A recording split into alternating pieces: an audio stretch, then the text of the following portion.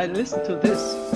Oh, Remember this record? I'll never forget it. Because that record was my idea.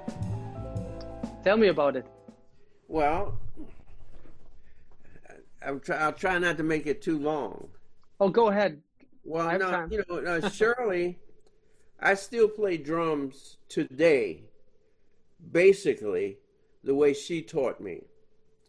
I think I've been fortunate. I think I was lucky to play with a pianist and a vocalist because she was both. I mean, she was both a great piano player and a great singer. Mm. And sometimes, depending on what attitude I had, sometimes I preferred her as a piano player, and sometimes I preferred her as a vocalist. Mm-hmm. But either way, the level was very high. The first time I ever played with professional level musicians, she was in the band. I just didn't know she was there. I was so busy thinking about myself, I didn't even notice who the piano player was, right? It's because I had just heard about the music, just learned about the music. There was a saxophone player named Buck Hill, Yeah. and uh, and so he gave me these two records, these two Charlie Parker records. Charlie Parker with strings, it was 78, two 78s. Charlie Parker with strings, which was Just Friends and If I Should Lose You. And Mm. this one had Star Eyes and Au Prévoir, right? So it it turned my whole life around, just those two records. Just, that's all I wanted to listen to. Yeah. So finally, I figured out that people actually did play that way live. And then when I figured that out, then I wanted to play with them. And then I started going around trying to sit in, and nobody would let me play, because it seemed like a joke. It seemed like this kid is going around saying, "Let me play," and he said, "I guess I look too young to be serious." Yeah. So after three or four places wouldn't let me play, I called Buck back and I said, nobody will let me play. So he said, well, you can come down and play with me, because he had a Saturday afternoon gig, a jam session gig. Yeah. So that's when I went down and sat in on the gig, and the first couple of tunes was okay, I guess. But then the third tune, I turned the time around. So, of course, I was heartbroken, that I messed up. And I didn't know any of these guys because they were all much older than me. So, I was really near tears. So, when I got off the drums, I was walking away, trying to find somewhere where I could, be quiet or something. Mm. And somebody grabbed me by the back of my belt and said, it wasn't all your fault. He said, it takes three of us to make a rhythm section. And it turned out that was Shirley Horn. Oh, And beautiful. that's when I realized that she had been playing the piano. Hmm. Yeah, you were so focused on Yeah, yeah. trying to Oh, get it right. Yeah. yeah, right. So that was the beginning of it. And of course, for me, she was physically beautiful too. So I Mm. immediately fell in love with this angel, this, jazz angel. Mm. And so now I was saving up all my lunch money to go see her gigs. And as it turned out, she always had the best drummers in town. So then that's how I began to learn, see drummers live. Mm. And and that was the beginning of it. And then I was playing a lot of pop gigs. Well, I say pop gigs like I was playing with local guys. Yeah. And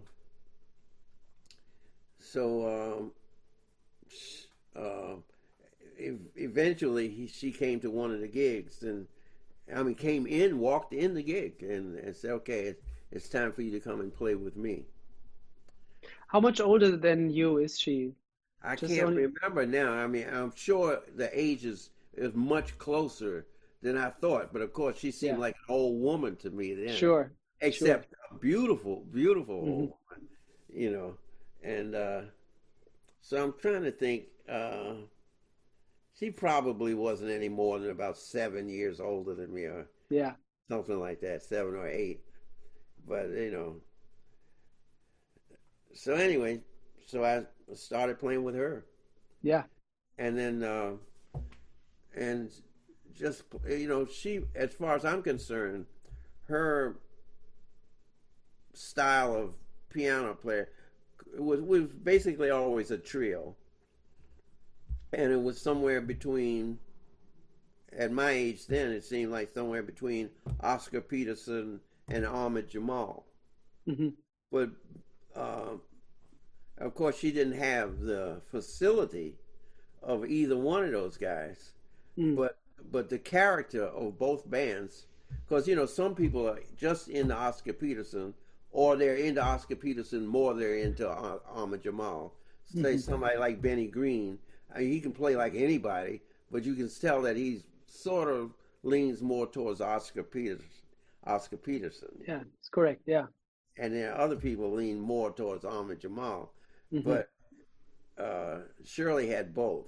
So in terms of rhythm section playing, that set me up. So when I finally did move to New York and everything, I was actually more prepared than I thought, Mm. because I sort of knew that vocabulary, the comping vocabulary, which ends up being more like Red Garland or something. Hmm. You know, whoops. Hmm. Aha.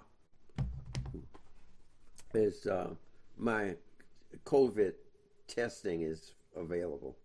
Oh, All right. do you So want to check it, Billy? no, Okay. I got I got time. They're not Okay. in Germany, Yeah. so so so that's the way it was with Shirley. So after I began to play with people. And when I looked up, 10 years had gone by, 20 years had gone by, and I couldn't think of when I got a chance to help somebody. I was recording for Steeplechase Records, and so I've recorded over 100 CDs for Steeplechase Records, Yeah.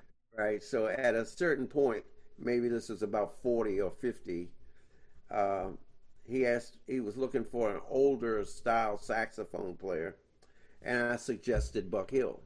Yeah. So we ended up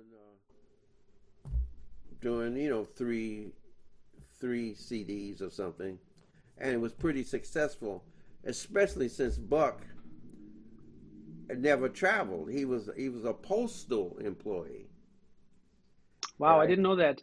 So they made him like of some point of interest, because he is a postman that also plays the saxophone. Hmm. So we came over and we did the North Sea Jazz Festival and things like that. So then the guy asked me, I said, "Oh man, if you like Buck, you're really gonna like Shirley." Yeah. And he said we don't record singers. I said, "Well, you'll record this one, because if you don't, I'm not recording for you anymore." Wow. And he said, "Okay." And so that's the record you heard. Yeah. I love that record. Me too. That You lazy afternoon version is just incredible. right? And What was your how were your memories? How are your memories of the recording session? well, it was easy to remember it, because uh, you know she didn't want to do it. She basically had retired, except to work locally. but she wasn't traveling or anything anymore. And she was so good that, if she had a gig, it would be 6 nights a week for 3 years. I Wow. mean, she was that good. She wasn't famous, but she was that good. Hmm. So anyway, so she said, I don't really want to do that. I said, come on, Shirley, come. So, and you can look at the cover and see that she just threw something over her regular clothes for the for the for Yeah, yeah, the yeah. you Looks like know a sheet or something. yeah, right. So anyway, I talked her into coming up, and then I had a gig with Jerry Mulligan in Connecticut, and I got stuck in traffic. So when I showed up to the record date in New York, I was an hour late. So, and she said, man, I didn't really want to do this. And you had the nerve to show up late, because she was still like my elder. Yeah. And she began to feel sort of like it was sort of disrespectful. And to make matters worse, Buster wasn't there. So I called Buster on the phone. I said, man, what's happening with you? He was throwing a party at his house. He had totally forgotten about the whole thing. So then he had to run down there. So in those days, I mean, and the recording cat, I mean, the steeplechase guy, he didn't want to do it, right? I had to convince him, Sure, yeah, you and talked him then into it. and then convince Shirley, right? And Hmm. then so Buster gets there, and both of them are pissed, right? They don't know, they're just meeting each other at the date, and Buster is later than me. He gets there 2 hours late. I'm an hour late, and the session is only 6 hours. Hmm. Steeplechase isn't the most expensive. They don't spend the most money on a recording. So now we got 4 hours to do a date with three people that don't really know each other. So now Shirley's pissed. So she looks at Buster. Buster looks at her, and he said, "Do you know I'm old fashioned?" He said, "Yeah, I know it." So and now they're like that. And then she didn't even tell him a key. She just stomped it off, and that's Yep. what you heard. Wow. So you see Wow. why I will never forget it. Yeah, yeah, that makes And, sense. and and it's one of his favorite. It's one of Buster's favorite records, and Yep. it's one of my favorite records because you can see. Now I hadn't played with her, I mean, at all in maybe 15 years or something like Hmm. that. And you can still see that I remember the way she taught me to play. I mean, it sounds sort of like it had been rehearsed. Yeah. Yeah. But that's the way it was. And Hmm. that was that, and it was basically 4 hours of first takes or something like that. She just called the tunes and Yeah, then you guys yeah. roll. Yeah. And she didn't even he didn't for the first tune, I'm old fashioned. She didn't even tell Buster the key That is old fashioned. because she was pissed. Yeah. Wow. So did the vibe change throughout the session? Well, yeah, after that, you know, because I mean, of course, he loved her, Yeah. because he'd never met her. He didn't know who she was. That was Hmm. all my idea, Yeah. and of course, she loved him after that. So the Yeah. rest of it was a. Yeah. So you again you said the way she taught you to play. Yeah, You again said it repeatedly. I wanna get into that with you. If you can put a finger on what always comes to mind, because Shirley is one of my biggest idols on the piano, uh and just a general as a musician. She plays so slow tempos, yeah. and I'm I'm wondering how you when you first started playing with her, because I think that was her thing right from the start, right? To do the songs really, really slow sometimes. Well, And yeah, yeah. how Well, did you deal with that? Because sometimes it feels like there's some recordings where it feels like it's almost like rubato, Yeah, slow. You know what I mean? yeah, yeah. I know exactly what you mean. I mean, not to answer your question right away, but I mean that's how I got interested in playing multi-directional or free or whatever you call that. That was Mm, my first, relationship with that way of playing. Even though I didn't play like Rashid with her, yeah. but that's the feeling she had. That's how it felt. It Mm, felt like you could do anything in that space of time. Where because we did make a record at one point. Well, this years later, where Elvin was on the record, yeah. and I was on the record. Elvin had a lot of trouble. A Did you lot talk of to him? Well, you could hear it. I was there Mm. because we did the record in Shirley's house. Aha, okay. But she was soulful. She wanted to have a record date in her house where she cooked, Oh, wow. right? And that started because of those gigs she would have where she was in the club for 2 and 3 years. So sometimes she would just go there and bring food. Hmm. I mean, she got to be like she lived there or something. So and she liked playing like that. Yeah, yeah. Having the intermission where the band would go back in the dressing room or the cloakroom, whatever, and eat food. Mm. You know, Very casual, huh? yeah, yeah. So anyway, we did that with Elvin, and so when the takes that Elvin was on, I could see that he was having a problem with that because, like we talked about the drummer being the conductor of an ensemble. Mm. If anybody wanted to be a conductor, it was Elvin. When you played with Elvin, you played with Elvin, Sure, yeah. right? So, and Shirley, you, you had to play with Shirley. I mean, Yeah. because on those tempos, Mm. and I guess Elvin wasn't there long enough to to to pick it up to figure it out, because I know he could do that because I heard him play with Cecil Taylor not only on the records but live, Live, yeah. right? And to say nothing, of course, Coltrane towards the end period of their relationship, Mm. Coltrane was already playing, Multi-directional. record, yeah, right. So I knew that Elvin was having problems, but of course, when I learned how to play like that with her, it's because I was really young, like a child. Mm.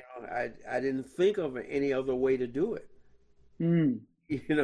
I just did what she just played, and I just played. And then as I played with her longer, then I began to feel it. I began to feel what she felt. Hmm.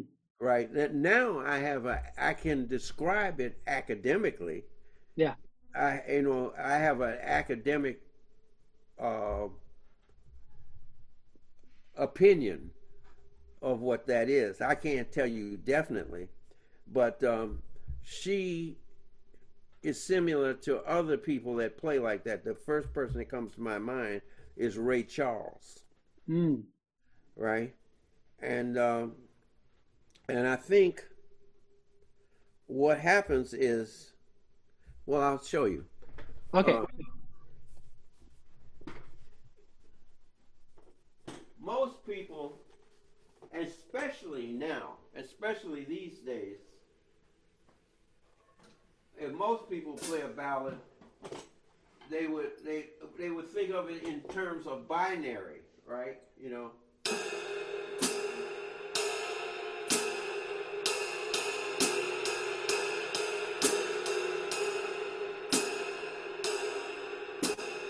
But I think Ray Charles and Shirley think of it as tertiary, Hmm. right? Like, uh,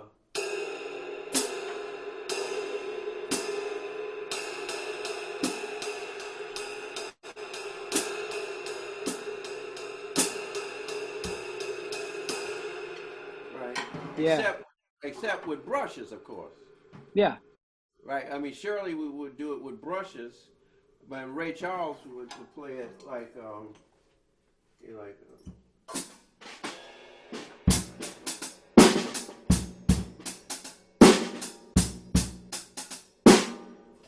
and Yeah.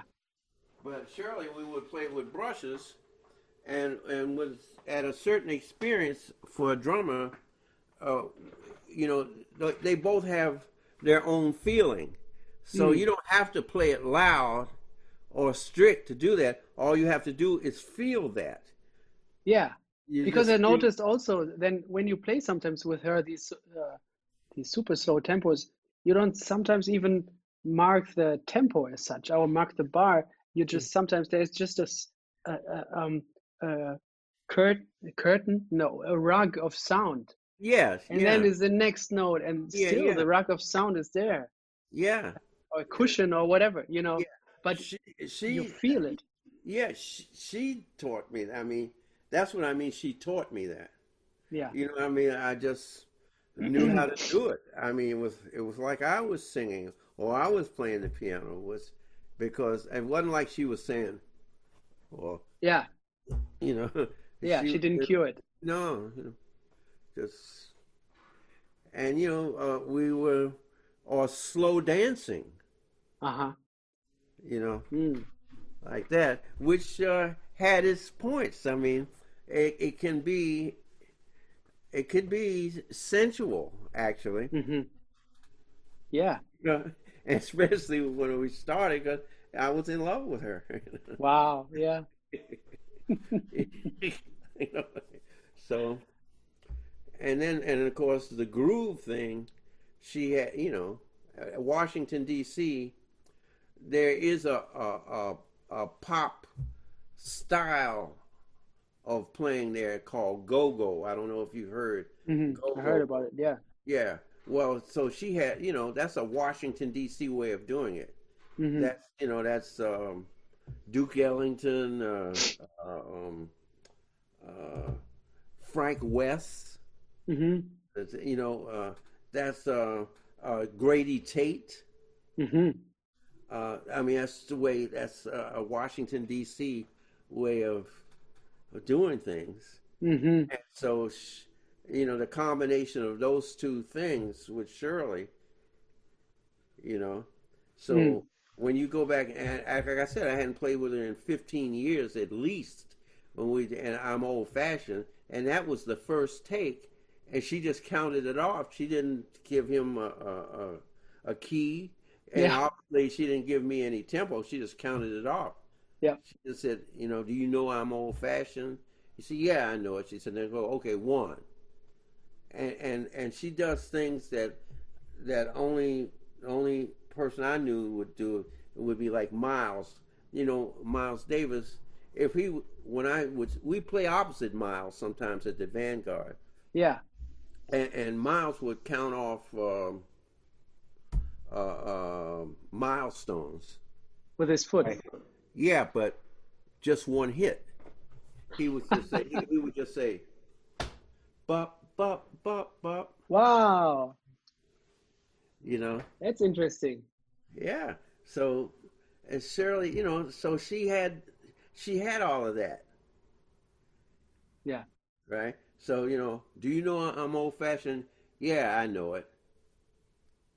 And she always started everything with a very strong one, Mm. right? It's And true. Yeah. you saw how she counted it off, right? With just triplets, da da da da da da bop, Hmm. right? Yeah. That was the count off. Yeah. Wow. You know, that, Did that's Miles Davis style. hmm Mhm. It's true. Did she in some way talk about things with you musically? Would she No, go into detail or never? I Or it's mean, just through playing? she had other things she would talk about. Hmm. Sure. And everything you talk about eventually relates to music, but she Hmm. wasn't one of those people that was going to teach me. You know. I think I asked you about uh, those instances where you played opposite Miles at the Vanguard. Right. Would Miles sometimes sit in with you guys? No, but she sat in with them. Yeah. So what did they play when she sat in? Well, any of those standard kinds of things, Uh-huh. like because she turned him on to quite a few records. Like Yeah. she turned him on to I thought about you. Yeah. I fall in love too easily. Mm-hmm. A bunch of those kinds of standards, Yeah. right? Totally. Yeah. Yeah, They wound up they were on her records first, and then they wind up on Miles' records. I didn't even know that. I didn't even know that, but I know that. She would say, "Oh yeah, I showed him that." Yeah. Yeah. And he started playing ballads really slow during that time, you know? Right, right, right. Okay, that gives you a thing. Because when I joined the band, Wynton Kelly was the but when we got off doing intermission, or wasn't intermission, because Miles would be playing, but we got off. But I remember walking in the back, and it was the first time I'd ever seen Herbie Hancock, who Mm. was just standing in the back of the Vanguard watching Miles. I don't think he had met Miles even at that point, Uh-huh. right? Wow. So that meant obviously he was checking Wynton out. Hmm. You That know, makes sense. yeah. And Herbie was, I mean, Shirley is also interesting influence for Herbie as well, you know? It's obvious. Like Totally. for example, the intro that Herbie plays on My Funny Valentine, Hmm. Big as time. so Yeah. Shirley, and that is so Shirley. Yeah. I don't even think of it as Herbie. Uh-huh. Uh-huh. Did you talk to him about Shirley? Um, well, not so much, except that obviously he already knew. Yeah. You know, uh, you know, because at first a lot of guys thought of me as just a vocalist drummer, Mm. that kind of thing. So he didn't want to talk about it too much because he wanted a drummer that was a drummer. Like Yeah. he said, "Oh man, I'm not here to you know play some light stuff, like Mm. Yeah. and he was more interested actually in my little pop vocabulary at the time. Uh-huh. Like what? Well, I told you I played with some pop people, Hmm. right? And the same time that Jimmy Smith called me, I mean, the same day that Jimmy Smith called me for the gig, I was in San Francisco with Shirley Horn, and my wife at that time uh, gave Jimmy Smith my hotel number. But the same day, James Brown called me. Ooh. And so I said, she just told him, that I wasn't home, that I was in San Francisco. Wow.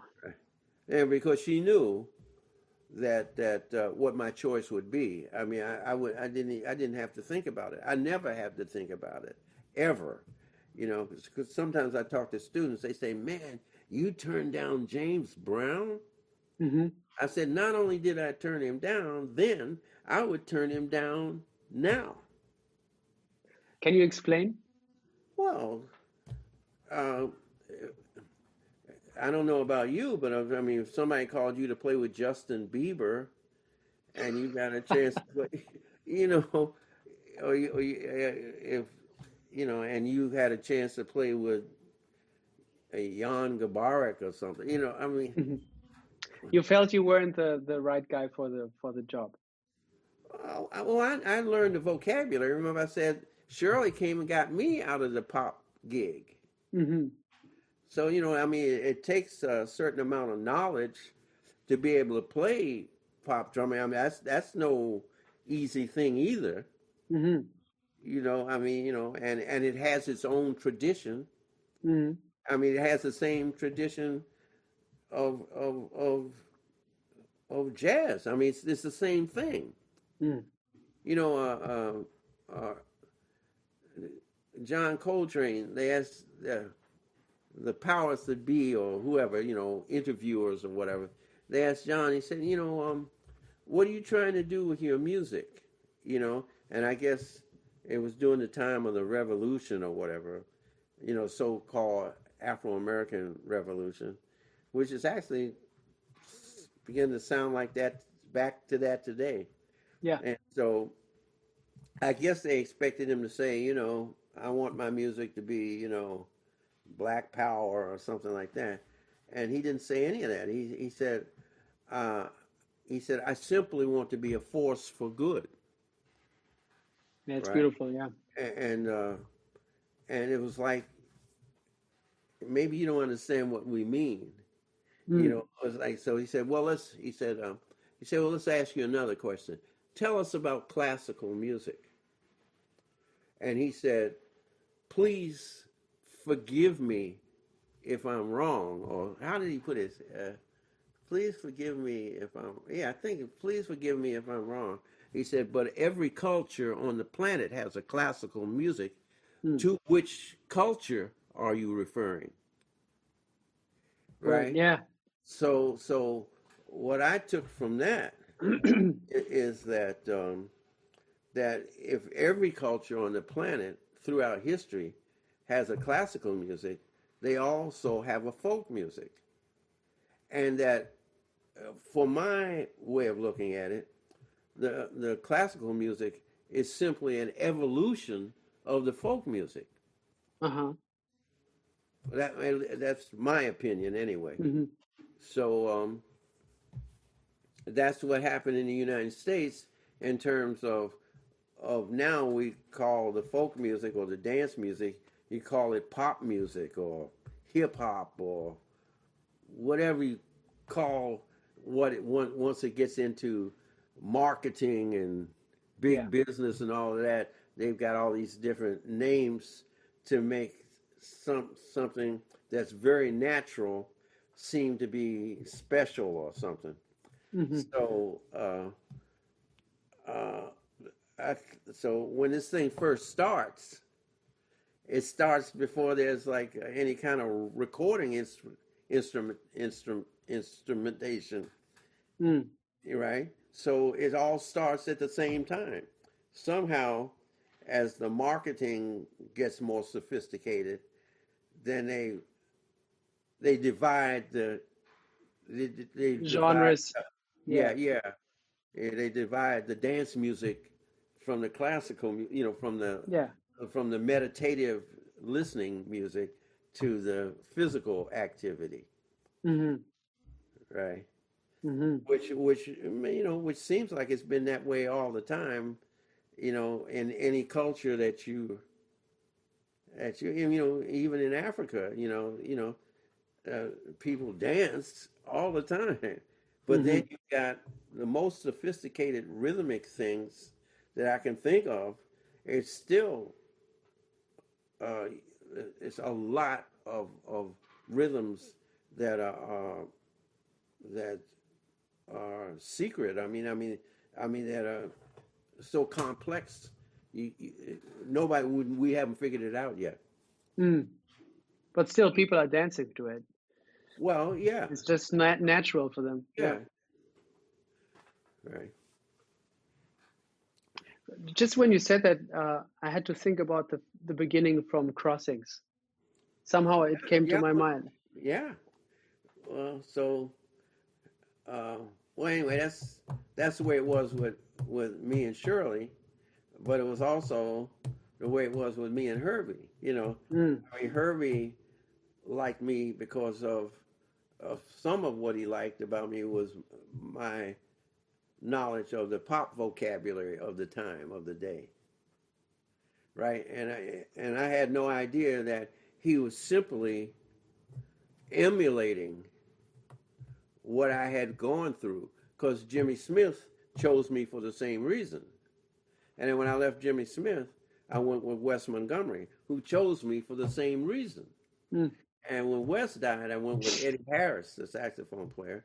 and Hmm. he chose me for the same reason, Mm.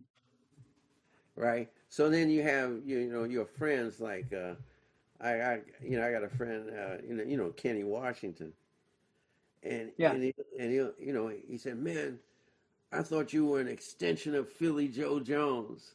And I'm saying, well, no, not exactly. Hmm. And then he'd hear me play with. We still talk about it sometimes. He'd hear me playing with James Newton or Anthony Davis or Roscoe Mitchell. He said, man, Yeah. why do you play with those guys? Yeah. I say, well, man, how did you know I played with those guys? He said, because I bought the record. I said, well, then why didn't you buy the record? He said, because you were on it. But that was, no, man, you're supposed to, she said, you were my choice to be the next guy to play like Philly Joe Jones, Uh-huh. you know. And I said, no, not exactly. That's not, you know, a little closer might have been Elvin Jones or Hmm. Billy Higgins or something, but Yeah. well, in reality, it's not even that. Well, you heard me play, so Yeah, maybe you can talk about your heroes when during that time when you came up with Shirley. Maybe who were your heroes? well, the major innovators are the major innovators for a reason, right? I Mm. mean, they've come up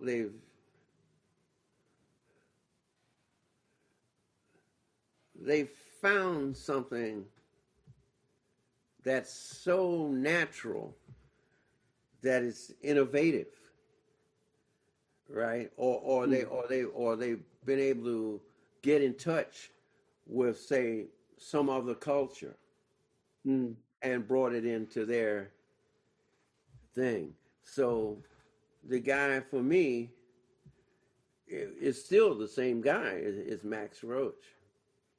You know what? When we hung out, you we somehow we touched on teaching, and you said, "Yeah, I don't know what you guys are teaching, but I'm still trying to teach them about Max Roach." Yeah. Yeah. I mean, I had to do a Zoom conference that evidently was seen all over the planet. See, I'm not a very articulate speaker, I but don't know. I well, think so. we don't have to, I know that to be true, but I had to talk for 2 hours on the evolution of contemporary drumming, right? And now, I know people responded from Turkey and stuff like Uh-huh. that, right? But Max Roach somehow grew up at a time like he comes onto the bebop scene around 1942, uh, when he was about 19 years old, Mm. right? And somehow around 1944, I think it was, he how somehow ran into Ravi Shankar, right? Wow. Right, and of course, if you go to any kind of academic school in the United States in those days, uh, you're going to study European music. So it goes without saying, because there was, just because of the way this country socially is set up, uh, a lot of the times they think of the epitome of almost anything as European. Hmm. So that naturally, in other words, like we've got a hall in every, not even every state in the country, but in every city in every state in the country for European music. Mm. Carnegie Hall, Lincoln Center. Yeah. I mean, every city in the United States, Yeah. we've It's got one of true. those, Yeah. right? So, so um, Max obviously had studied some European classical music, and now he's somehow gotten in touch with Ravi Shankar and his tabla, Hmm. and this is like he must have been about 21 years old then. So Max Roach was his own Tony Williams at that time, and then as he gets more into Charlie Parker and those guys, and this is during the time when the swing era has changed from the swing era to rhythm and blues. So there's swing era rhythm and blues bebop. It's not swing era bebop. Mm. It's swing era rhythm and blues and bebop because the rhythm and blues is going to be the dance music.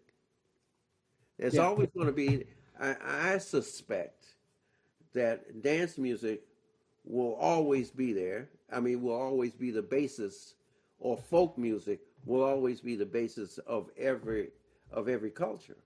Mm. That You makes know, sense. and so the strength of your music or the strength of your culture is going to be the folk music, Mm. right? I just think that the business people or marketing people find a way to take advantage of that. I mean, I mean, for them, that is the reality. Mm. The reality is the folk music. It's the most natural. I mean, it's the thing that people do.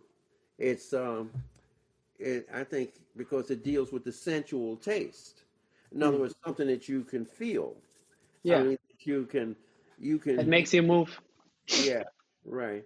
And you can feel it psychologically, so you you can be invested in the music without having to study it.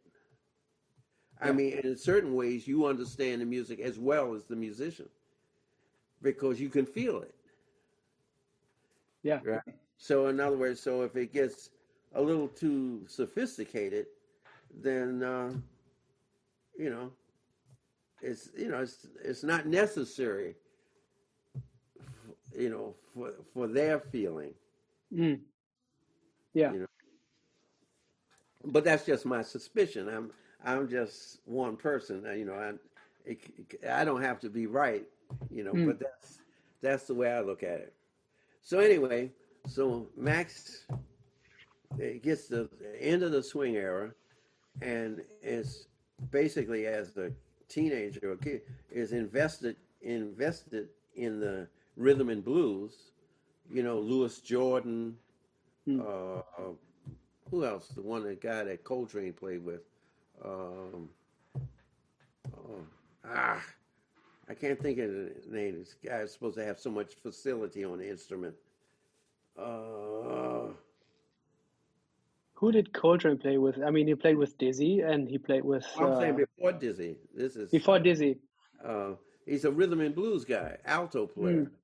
with a phenomenal amount of facility. And Benny Golson played with this guy too.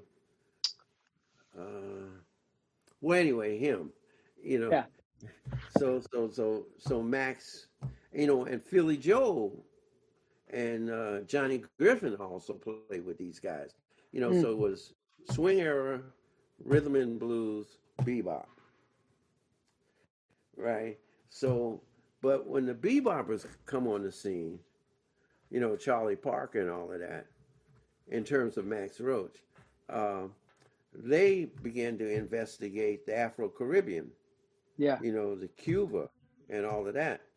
And that, for me, for a drummer, is beginning to investigate the inevitability of straight eighths.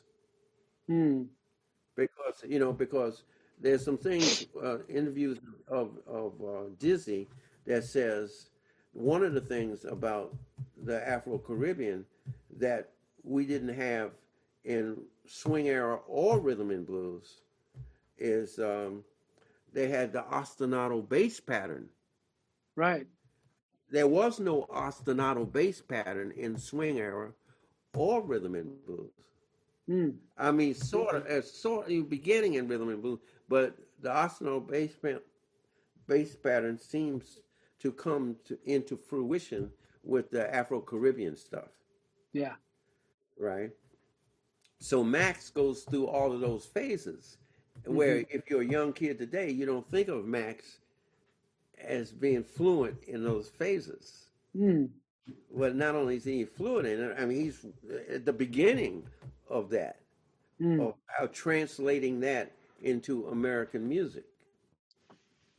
Wow. Yeah, it's true. So that's why, I mean, so if he's got uh, straight A's and Indian music, tabla too, he's basically by 1947, well, maybe 51, where drummers are today.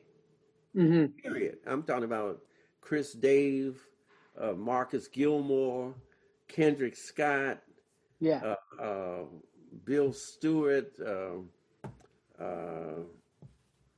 all of those guys. Mm. Max was Max had covered all of that. Hmm. So basically waiting for for the harmony, for the thing to congeal like the European, the 20th century harmony or whatever to hook up with that rhythm. When was the first time you heard Un Poco Loco? Well, in Poco Loco is 1951. That's why I chose 51 I was because going, yeah, that's Max Roach. But yeah, he also that's binary though, right? mm, Straight A's basically. yeah, Un Poco Loco is is Spanish for a little crazy. hmm, But in 1947, Max plays an 8-bar break with Charlie Parker. That's the same academic procedure as Un Poco Loco.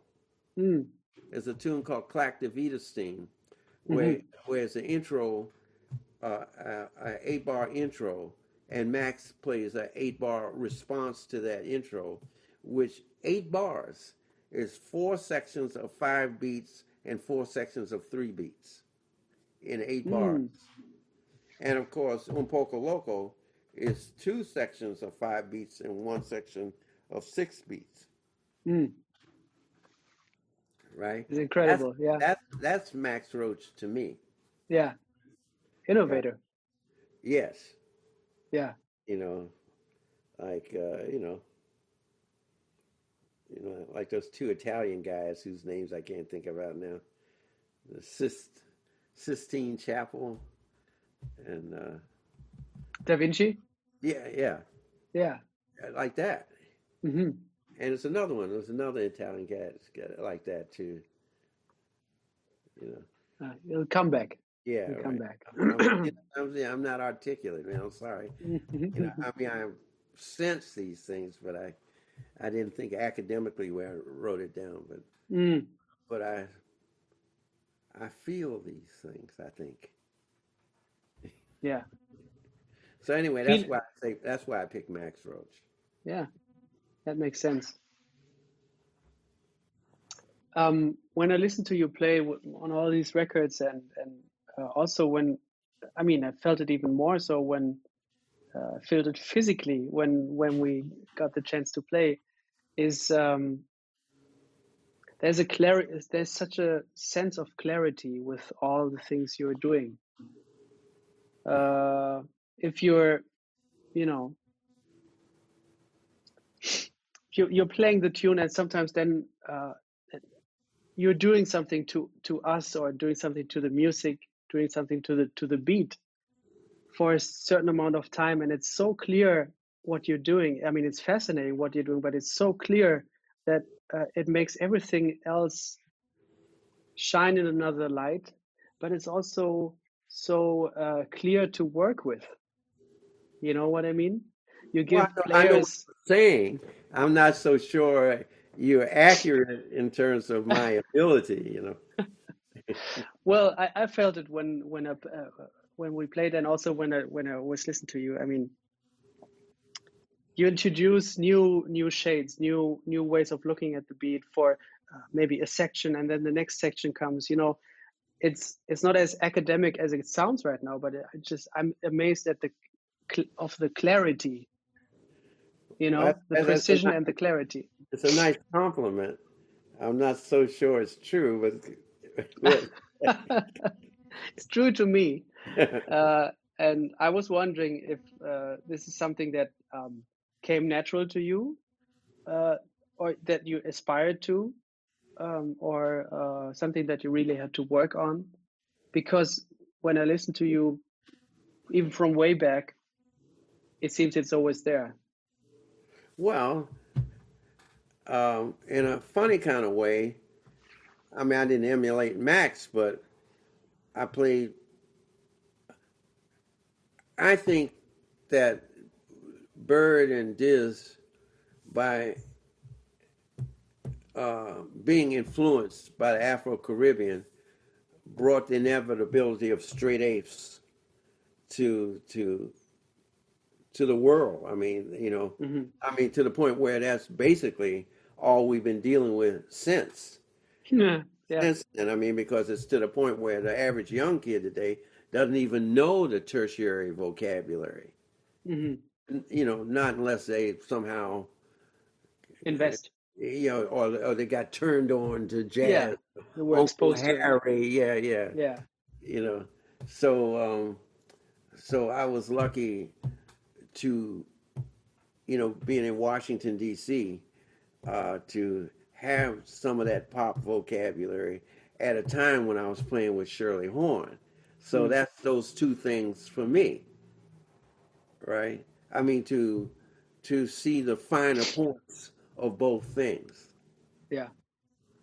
right? So I, that might be the answer to what you're saying. I mean, if you grow up and you know the basic vocabulary of James Brown's drummers, or anybody, Genesis, or and another thing that happened for me that I think I was very lucky for was there was a guitar player in Washington D.C. named Charlie Bird, Hmm. and he had his own nightclub. I mean, he was famous. He traveled around the world, and when he went to Brazil, his bass player discovered this new music called the bossa nova, Hmm. and they brought it back and they started playing it first. And I was there when Charlie Bird turned Stan Getz onto it, Yeah. right? And so I got a chance to play with some of those Brazilian guys because to repay Charlie Bird, they would come and play at his club. So since I was sort of a young up and coming improvising musician that could play in straight eighths at a time when most of the improvising guys were playing tertiary, Yeah. I got the call to play with these Brazilian guys. Mm. So I got a chance to play with Antonio Carlos Jobim and Joao Gilberto, and those, and so that was another way of looking at straight eighths, Hmm. right? And that's how I could recognize it in Tony, Yeah. right? I mean,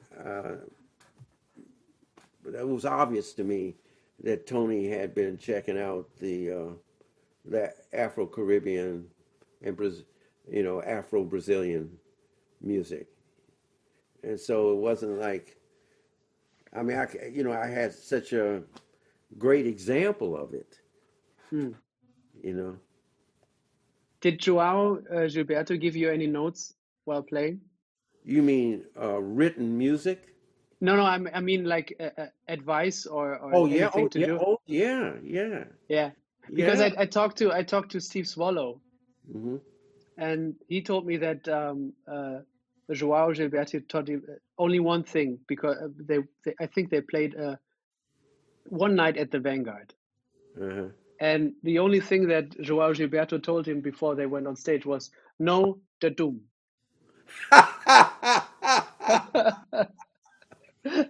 Isn't Yeah, that nice? yeah. Well, he basically told me the same thing, but in a different way, Like how? because he was from Bahia, so that's the largest African area of Brazil. somehow he grew up there, Yeah. so he had played this rhythm on the guitar that we now call the partito alto. Mm. You know, you know, yeah, Mm. uh, Yeah. but he didn't have a name for it, or at least he couldn't tell me a name for it. But I played it because he played it. That's the way he played it, and so when I would play it like he played it, I, Oh yeah.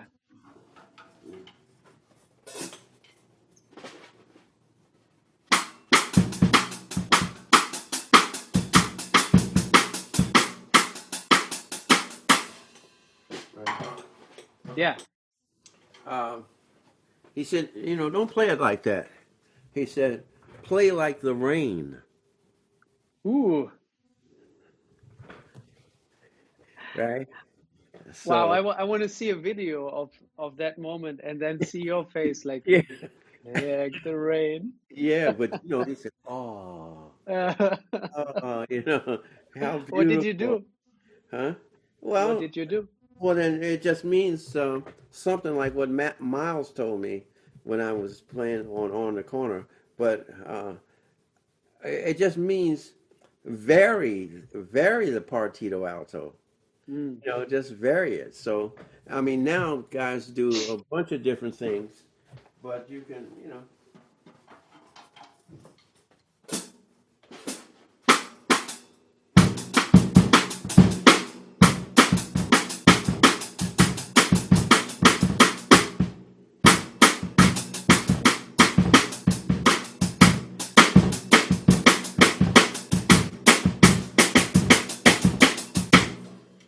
Right.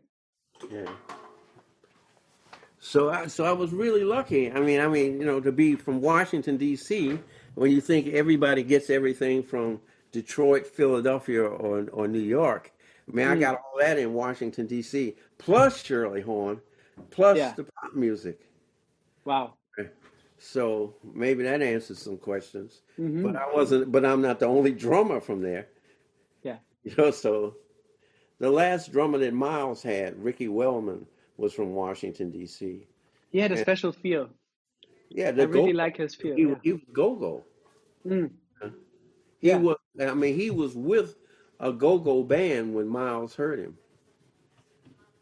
What's the name of that band? I think I know I've heard of that band.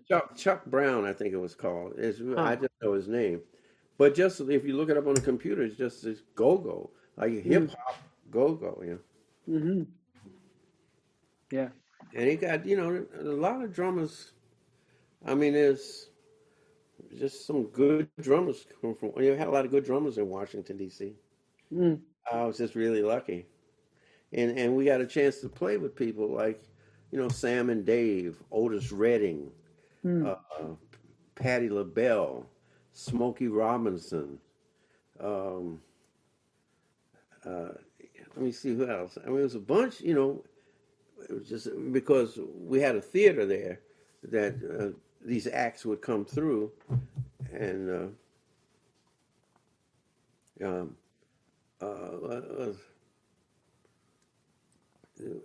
Curtis Mayfield with the Mm. Impressions, Jerry Butler, and it was it was a lot going on, Wow. Yeah. and especially for me.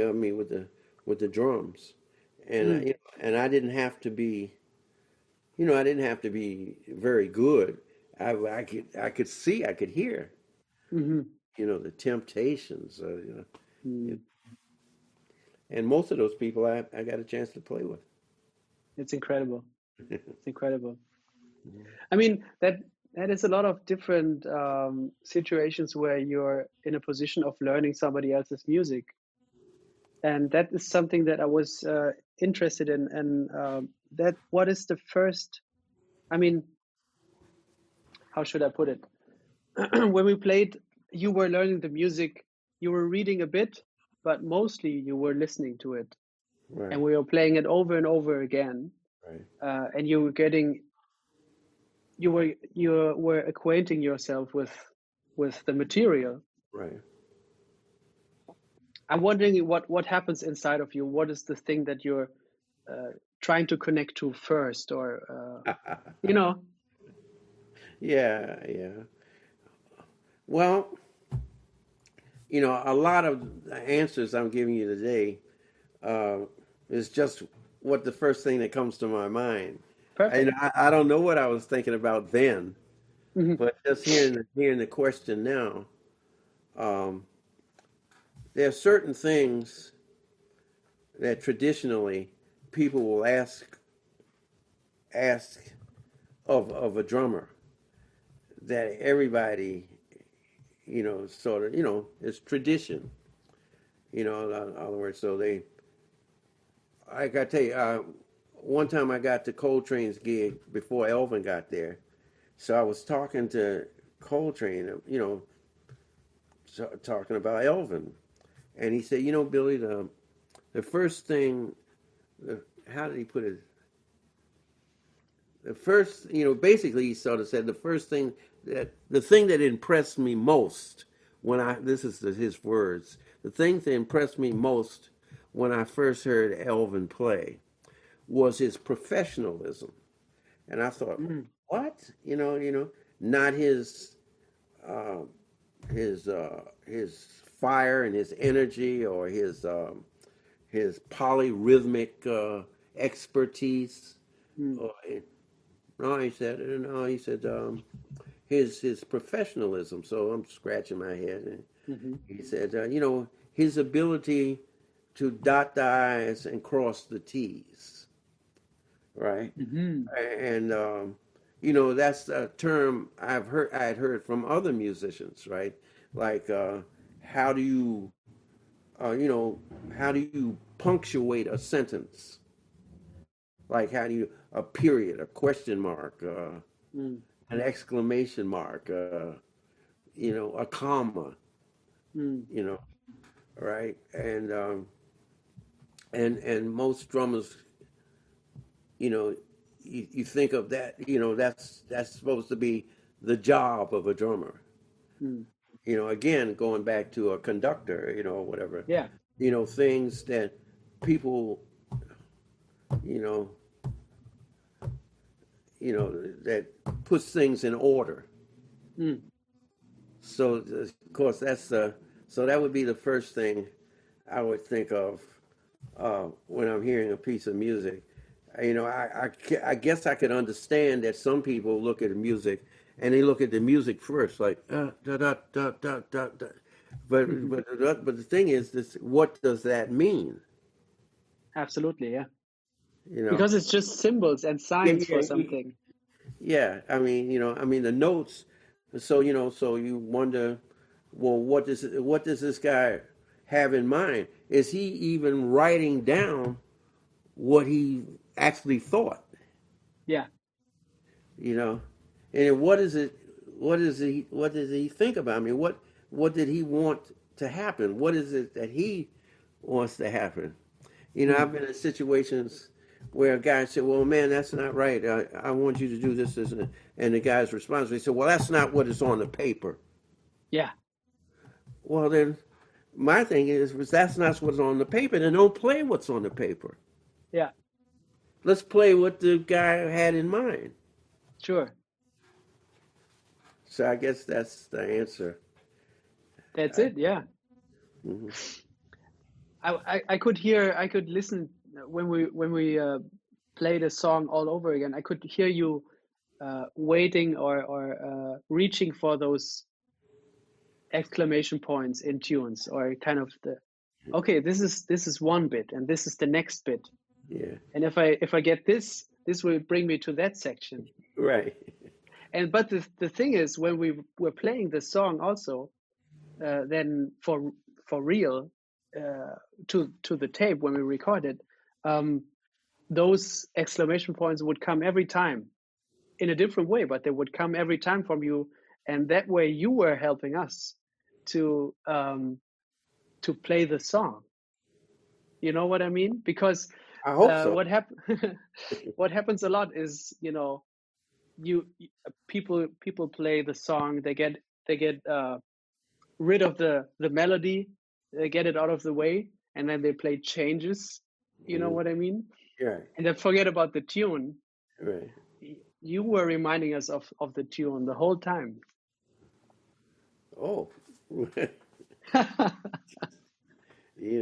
it's hard to, I haven't had my, if I have any regrets at all, is I've never had a chance to study music as much as I would like. Mm.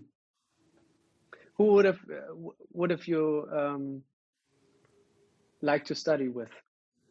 Well, it's the kinds of music like like say a guy like Marcus Gilmore, with his own money, has gone to Africa and studied, has gone to Brazil and studied, and he just got finished doing a 2 year uh, thing with the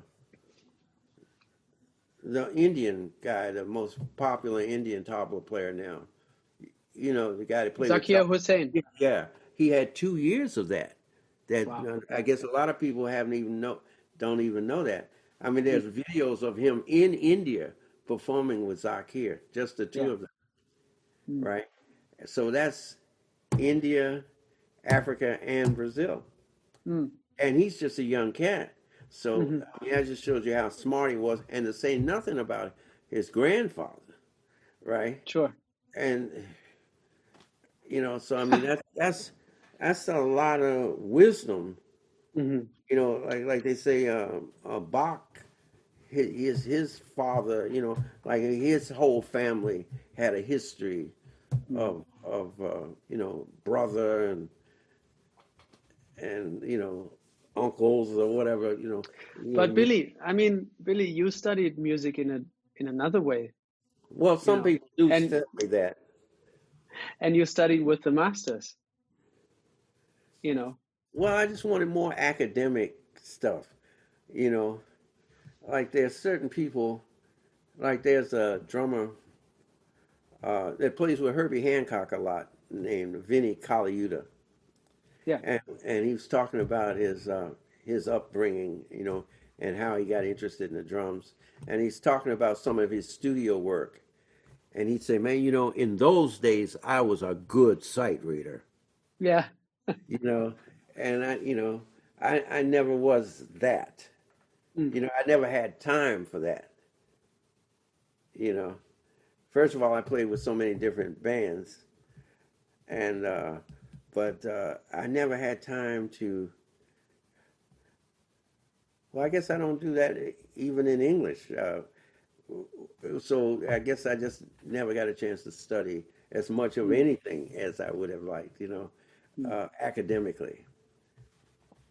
But I have had a certain amount of experience with a lot of different For things, sure. For sure. not just music, but Yeah. from traveling to so many different cultures, you Yeah. know.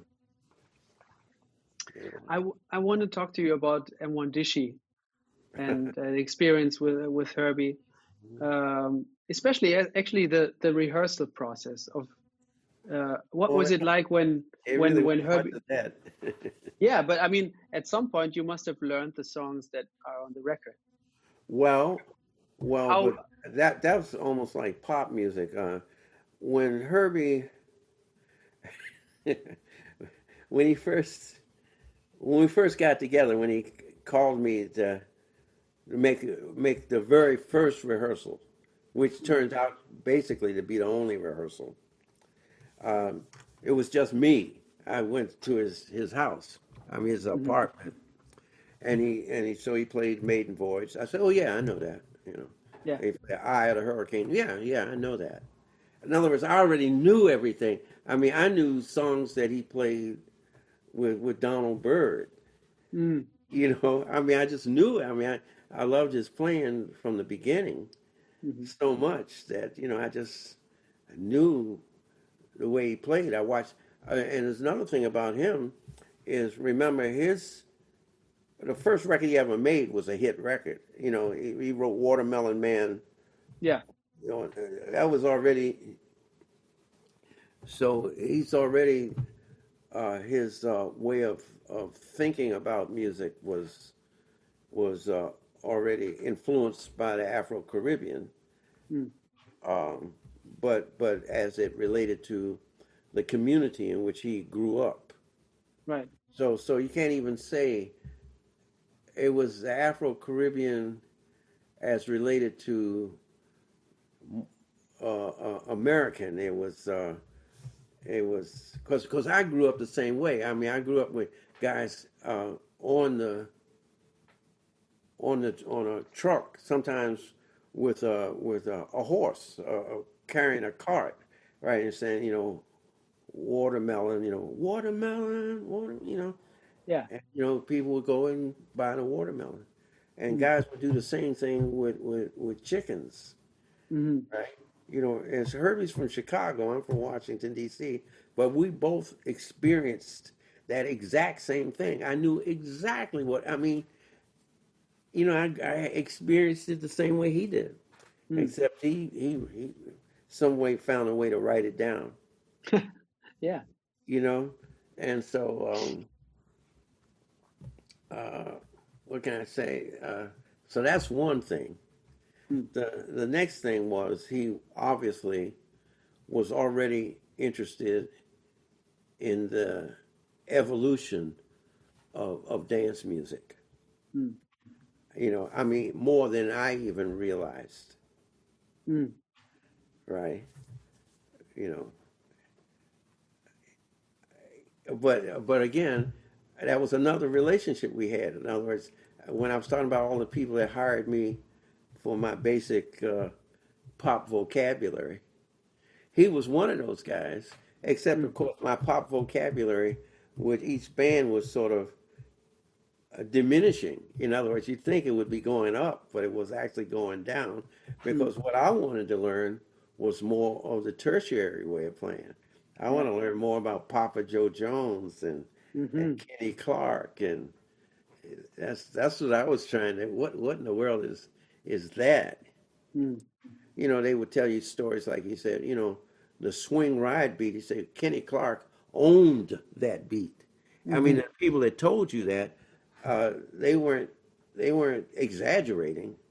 Hmm. And It's true. they Yeah. did. You say, well, man, if Kenny Clark owned that beat, well, what about Art Blakey? What about Max Roach? No, Kenny Clark Yeah. owned that beat.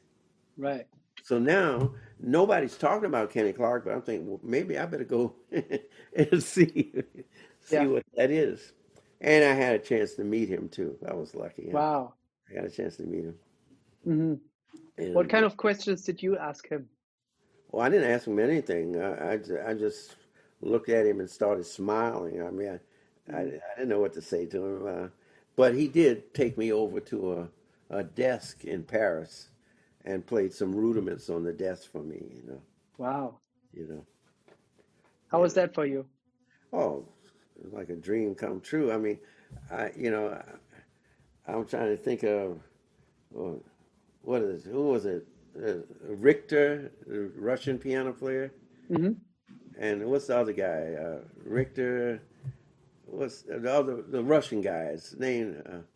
Horowitz, Horowitz, of course. Richter and another guy too. Uh, Rubinstein. yes, those three. Mm. What would you do if Yeah. one of those grabbed you by the arm and say, let's sit down at the piano and if they play first, Yeah. Yeah. You just sit there and listen. Take it in. yeah. Wow. Yeah. Mhm. Okay, but let's go back to that rehearsal with just you and Herbie. Right, right. So, Okay. So we went through about, I don't know, at, toys? at least 10 tunes. Yeah. At least maybe more, maybe 20. Hmm. And I knew them all. Yeah. I mean, I thought I knew them until we got on the gig. I knew the melodies, Hmm. but as soon as we went into the improvisation, the lights went out, Mm. you know, and that's the first time that had ever happened.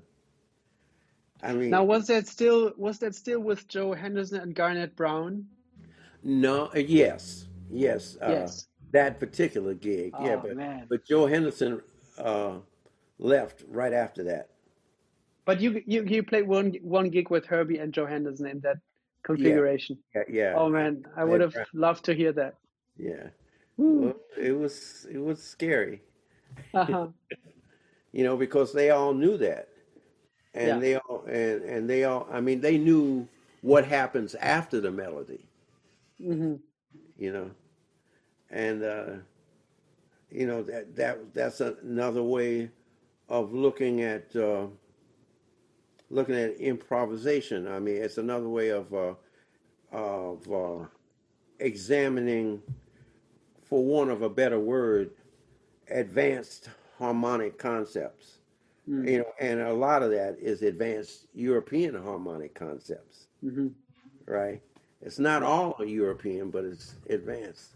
And Mm. that's enough that makes you more interested in, say, Asian harmonic concepts, or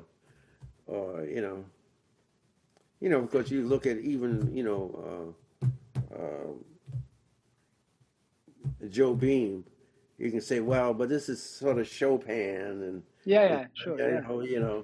but there are some other things that it's not that, Mm. or they'll say, well, Duke Ellington had some French influences, but then there's statements that I've heard that they say that Ravel and Duke Ellington were arriving at some of the same conclusions simultaneously Hmm.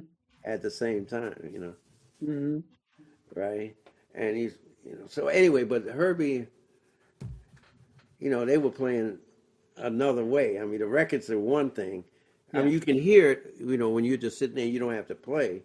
You can see that this was this and this is this. But when you have to play, and that's happening at that time, the next time I didn't hear anything else until we played the melody, take the song out. So So what that were you doing in the middle? God only knows. You know, Holding on. Yeah. you know, and but you begin to hear it. You just begin. I Hmm. can't say anything else, but that you can hear it, that you can relate it to what you already know. Yeah. You know. There's a recording of you guys from the Netherlands, I think from, what is it, 71 or 72, playing Toys with Uh, very long bass solo intro. well, it was always a very long bass. Yeah.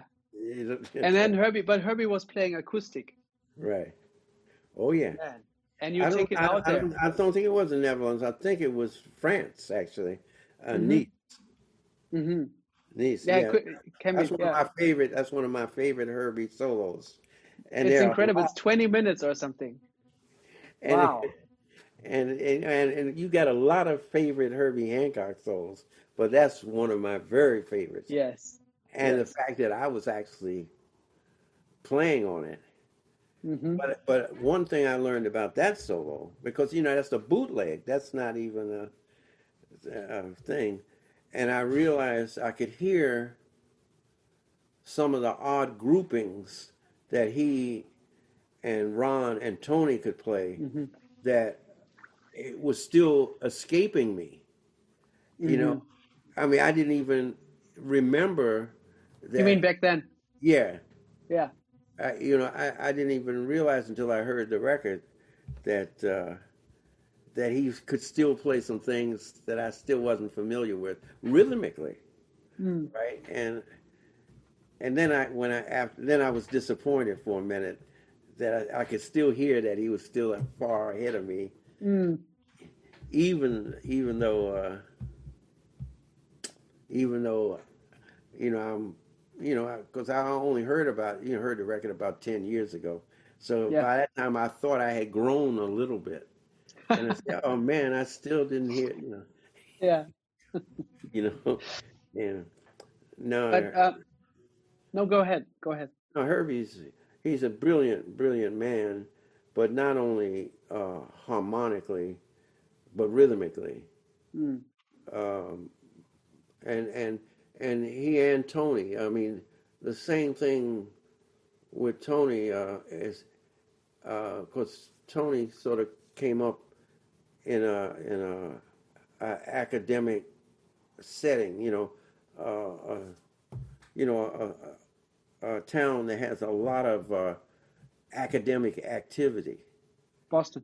Yeah, Mm, and so I mean, Alan Dawson was one of his main teachers, and Dawson came up with a rudimental book that, as far as I'm concerned, is unsurpassed mm, because most rudimental books are based on written to be played with a conductor. You play with an ensemble, and there's a guy conducting the ensemble, mm. right?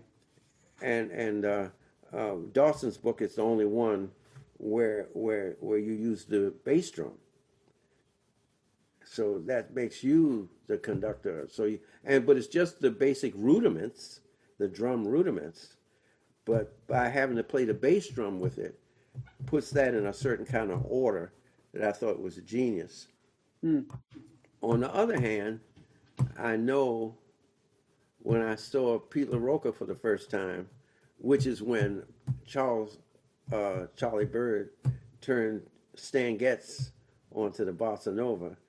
Uh, Pete LaRocca was playing with Stan, Mm. and he was telling me he was going to move to Boston because he had some kind of gig up there with the Herb Pomeroy with the Herb Pomeroy Big Band, and Tony was still living up there then, you know, and so Pete LaRocca was originally originally a timbale player, right? So there, Tony got a chance to see firsthand uh, the inevitability of straight eighths Yeah. beyond just the pop music of the day, right? Yeah. To see the authenticity of it. Mm. For me, if it's authentic, that means it has a reason. You play it, for a reason. I mean, it has a musical purpose. Yeah. That You know, makes sense. Yeah. and so he had that, among everything else that he got that the same way I got the Brazilian thing in Washington D.C. Mm. And I don't I forget what I'm talking about that. Me too, actually, but we Herbie. got Oh, there. Herbie. Herbie. Yeah, it's about Yeah. Herbie. So anyway, so those are two kind of authenticities that Tony and Herbie have. Herbie, studied. He played with the Chicago Symphony when he was 11 years old. Mm. Playing Right? Mozart. Yeah. It was that and something else too, though. I can't think Hmm. exactly what it was, but he said that it was some white kid that showed him jazz changes as late as when he was 17 years old or something. Yeah. So most of his understanding in that regard was European, right? That's something actually I read the other day. I was playing Legos with my son, and we were listening to Speak Like a Child. And at some point, I started reading the booklet again. I've been reading it a lot of times, obviously, but yeah, I hadn't read it in a long time. So I was reading the liner notes, and Herbie said, "Yeah, I in the past years, I've been working hard on getting my swing feel, uh, you know, in shape." Uh, and I think this is my most swinging record of all of them that I did. Now, we talked about taking off. That record swings like hell, you know? Well, I mean, what are you going to do? You had I mean, Butch Warren was the other guy that I went to high school with. oh, wow. Wow. right? That you put that, and Higgins, Sure. But right? still, I mean, Herbie's swinging. But I was wondering if he ever told you anything about how he worked on it. No, but I get a general idea. I mean, he just did the European thing first, Mm, right?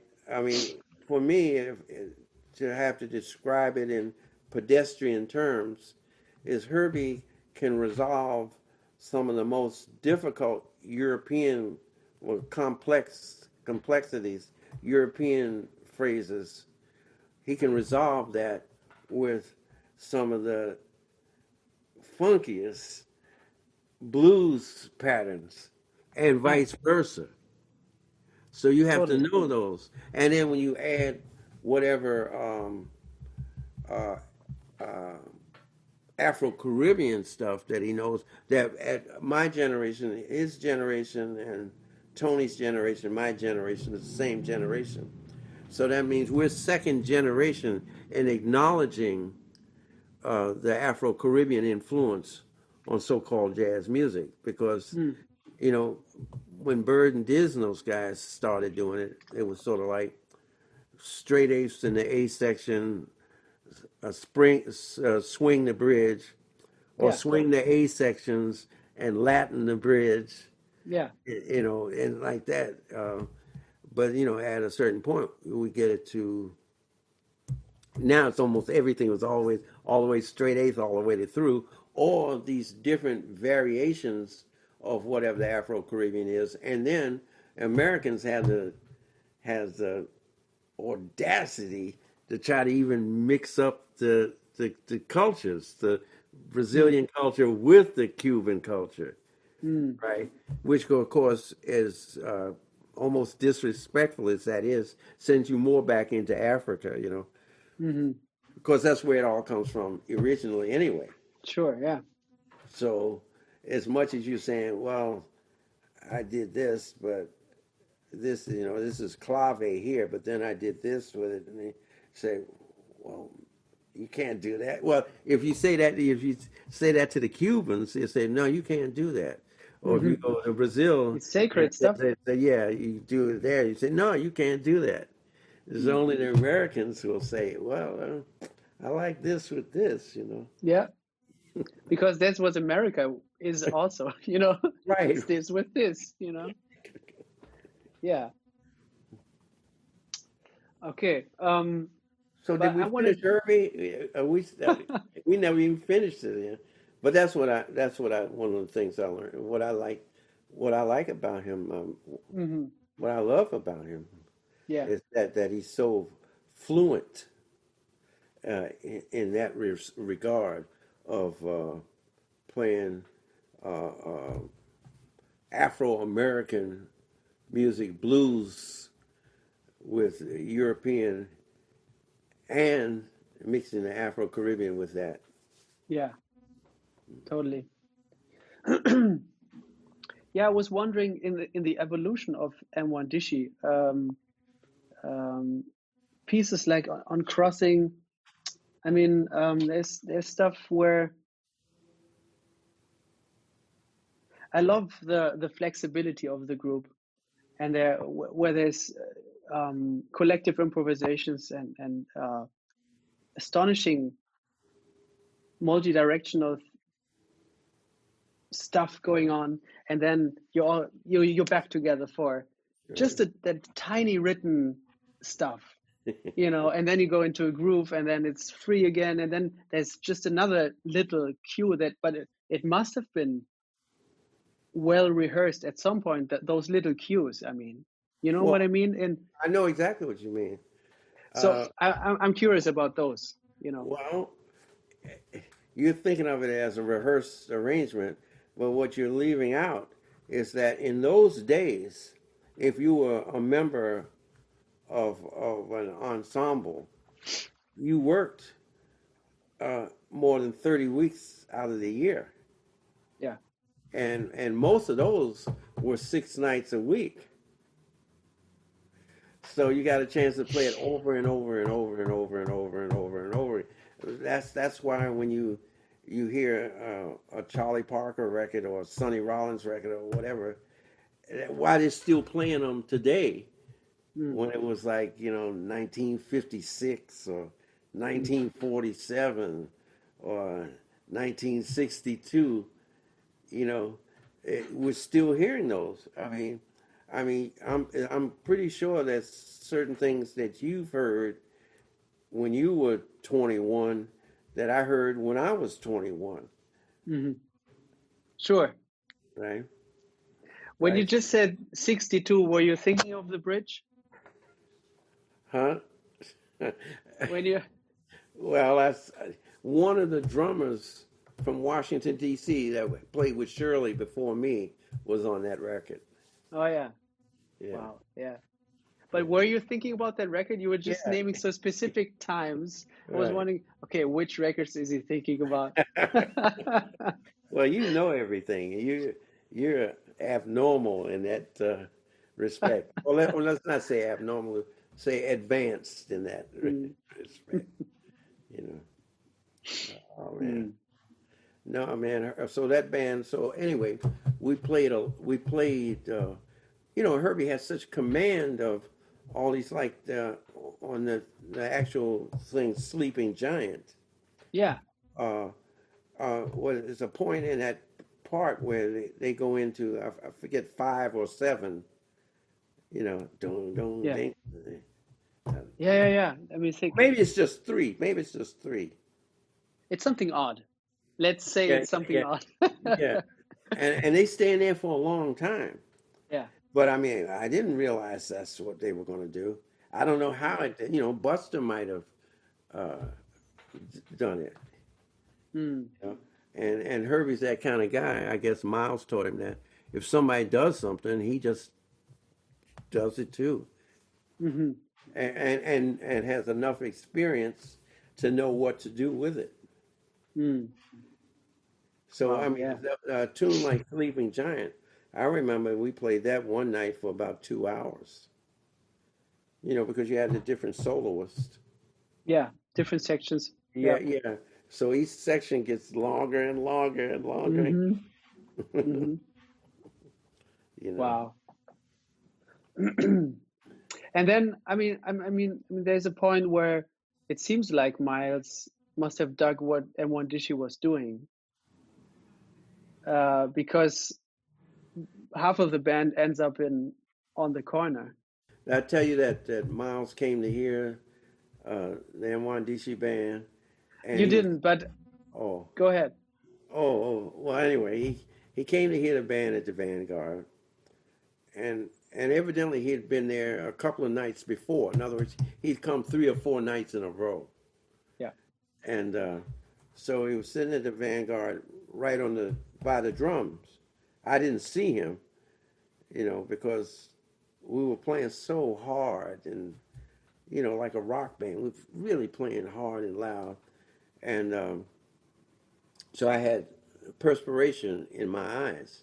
So I went off the stand, just felt my way to the seat to sit Yeah. down so I could wipe my eyes. Yeah. And so he was sitting there. So and You were ending up in his lap. almost, you know, and of course that was scary. Yeah, well, I mean, he was already familiar with the band. I mean, Benny had With already done Bitches Bridges Brew, Brew. Yeah. right? And and Buster seemed to be very familiar with some of that material. Hmm. You know, Yeah, he had been playing with Miles in the 60s, I oh, think, right, subbing for Ron, right? right, Yeah. right, right. So yeah, we were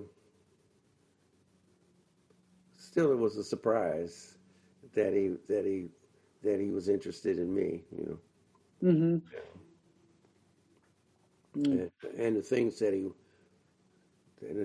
was interested in, and the things that he could teach. The information he could impart. Right. You know, I mean, he just did it. I mean, but I think because he was such a great he was a great teacher because he was a great student. I think, yeah, that makes sense. Yeah. I mean, You imagine. seem like a you seem like a great student as well, Billy. You know, it seems like you're checking out all the young guys all the time, and it seems like you're checking out the elders Mhm. also. Still, you're still searching. Yeah. I love that. Yeah. I didn't know there was anybody. I thought that was everybody did that. What else are you gonna do? I mean, how are you gonna? Mm, I mean, as an artist, as I mean, as a you need, it's just so much to learn. mm, And then on the other hand, you got to make a living too. You have to survive. sure. So you have to be when you see that you see the music evolve. You you have to evolve. Mm. Yeah, I was wondering about another record actually, uh, which is one of my favorite records. This one. How did you know about that? Well, I think well, I grew up listening to In a Silent Way and Mahavishnu and these kind of, Herbie, Chick, Miles. My father is and my mother were big fans, are big fans of this music. So my father used to hit me to this record as a kid. So you Wow. know, You know, I forget where we were at some concert, but the guy that brought that photo brought it mm, to me first. I mean, I was the first one in the band that he saw, and he said, I brought this. It was this big too. It was like, he said, wow, I, I said, I want to bring this to you guys. yeah, So I said, okay, come on. I yeah. brought it to Herbie, and he evidently he liked it, so he put it on. It's a great cover. Yeah.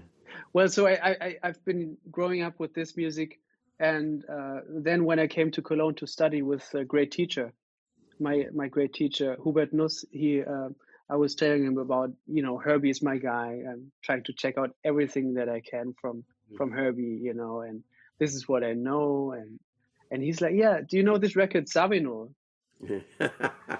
Of course, I knew Sabino, because my parents loved Weather Report and Miles and everything, but I didn't know this record, so I checked it out, and I think the first thing he showed me was In a Silent Way. He's like, yeah, that's the version of In a Silent Right, Way, right, right, that's right. the version you should check out.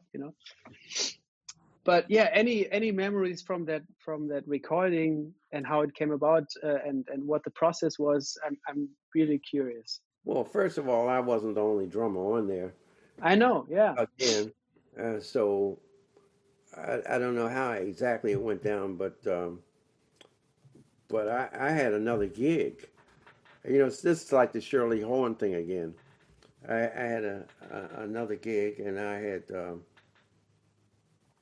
to go out of the house to the garage, and the car was in the garage in the back, and I I had to lock the door. I had to lock two doors. You go out of the kitchen, lock the door, and then from the kitchen door to the back door is another door because you could go down in the basement. So I locked that door, went to this door, closed it, and locked that door on my way to the car to go to the gig with Marion McPartland, right? So just as I locked the door, the second door, I can hear the phone ringing, right? So I was thinking, oh man, I'm already running late. It's probably not for me anyway. So now I walk halfway to the garage, and I can still hear the phone ringing. It's still ringing. So somehow I turn back around, unlock the door. His phone's still ringing. Then unlock the next door, Yeah. and I answer the phone, and it's Zavino. And he says, Billy. I said, yeah. He said, it's Joe, man. And of course, he talks like that, the accent. And he said, man, can you get here right away?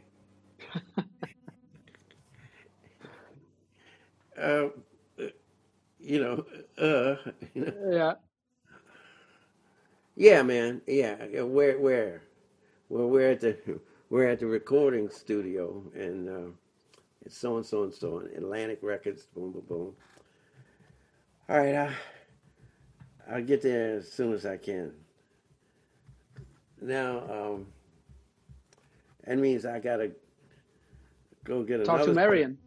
I gotta go. I gotta get another drum set first, Hmm.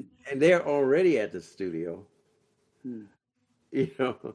And I gotta get somebody to cover for me on Marion's gig. So somehow I pull all that together, Hmm. get the drums in the car, and I'm living in New Jersey. I'm not living in New York. Hmm. I'm living in New Jersey. Now I gotta go. So it's the whole thing takes about an hour. You know, get a drummer. So I get there, lug my drums up this, this thing, set them up, you know, and now I'm perspiring like, like water, like. And I said, man, okay, Joe, what do you want me to do? And he says, do only what you have to do. Ah, that's great. Yeah. Wow. Wow. So, and it turned out, I mean, at least we all felt that that silent way was very special. It seemed very, Hmm. very spiritual in Totally. Yeah. that time. And I don't even know if it came across on the record or not, but I know we all felt this special thing. Yeah. I feel it too. I wasn't there, obviously, but that's all we have, the record. So, Yeah, but it's nice to know that it came across on the recording. hmm. Hmm. And How was he? that's how I met. That was the first time I played with Herbie. Played Oh with him. yeah. Yeah, yeah. How did that feel? Well, it was Herbie and Joe. I mean, it was just a combination of all. It was still all of this kind of wondrous thing, Hmm. that you were a part. It makes you feel like uh, the rest of time or the world didn't exist. I mean, this thing was so powerful, so strong Hmm. that that was it. You just sat there and it's funny how I can say that now. I'm thinking of it now. And you could sit there and just kind of enjoy that. You could, wow, wow. This is Yeah. this large WOW. Ah. Yeah. And people are, smiling and laughing and Hmm. congratulating each other. So, like, I mean that remark of Sabinus, "Do only what you have to do," yeah, is so much easier when you're really enjoying is yeah, in that way. You're enjoying everything that's around you, and you don't really have to play because you're right, already enjoying it, and then you have a feeling, and then you follow that feeling. right. Mhm. Mm. Yeah, but it's almost like he had learned that from somebody. Like somebody must have told him that at one point. Mhm. His growing up or whatever. Yeah. Because it sounds like some wisdom that's been passed down. Yeah, it sounds like a timeless thing. Yeah, yeah. Yeah, totally. Yeah. Speaking of continuing to learn something, what is some of the recent stuff you've been checking out, or stuff that you've trying to get under your fingers? Well, I'm getting pretty old now, so I've got some patterns and things that I've had for 10, maybe even 20 years that I still haven't gotten together yet, Mm. you know. and it has to do with it has to do with a lot of the younger guys. You know, there's there's some younger drummers that I just like, and it keeps happening. It's not like I like this guy. I mean Marcus Gilmore's old now. Hmm. I mean he's already 31 or what 32 or something now. Mm. But I remember when I first met him at the North Sea Jazz Festival. I think he was 16. He was already playing with VJ. Mm. In fact, he gave me the first VJ record that I had. Yeah. Right. So anyway, I like his playing. I'm trying to think. There's a video of a master class of his that I play for my students a lot. So there's that, and there's a video of a recording with Justin Brown, Mm. and I asked Justin about it. It had to be more than 5 years ago, and I said, Justin, this is spectacular. I really love this. I said, uh, have you heard Marcus's? Because they're both odd grouping things, Yeah, yeah, group yeah. style with odd groupings. He said, yeah, that's the same thing that I'm doing. And it didn't sound like the same thing to me. So Mm. two things. So I'll take it to the students and we'll transcribe it and compare Nice. it and stuff like that. And so I've got quite a few of those kinds of things that I would. So if you talk about new, I mean, I've got quite a few of those things. Yeah. I can, if I had to stop now for some reason and not look at anything else, I'm sure I have enough stuff to go for the To rest of my work on. life. Yeah, Yeah. for the rest of my life, Mm. you know. So it has to do with a lot of the younger cats. Except, I found that thing with Max, that thing in 1947 with I told you, Clacto. Yeah, yeah, Clapton yeah. Peterson, yeah, Yeah. yeah. So I'll turn the students on, so I'll play that sometimes, Mm. you know, because it's hard even in my generation to realize Max's influence. In other words, I mean, he influenced Art Blakey, he influenced A- Roy Haynes And Tony. and Philly Joe Jones. Oh, of course, all Hmm. of those guys influenced Tony, but I mean, Hmm. that Max influenced them. Mm. Art Blakey. You think Art Blakey was older? You think he was older than Max? Well, he Hmm. is older than Max, but I Mm. mean, that just shows you how advanced he was for that time, Yeah. for this time, really. Mm. You know, Are there some max patterns that you're still working on today at the drums? they could Clack the Wiederstein is one. Yeah. Would you you know, like to demonstrate it? well, I can't really play it yet, but I can give you a general idea. I would love to see it.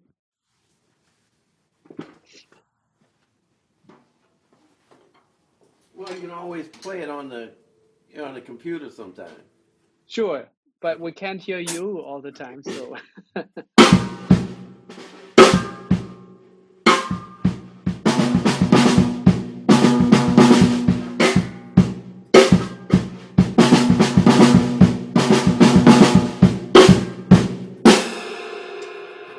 woo. And the thing about that is that it hits on the one after the 8 bars perfectly, like it Mm. was composed for that.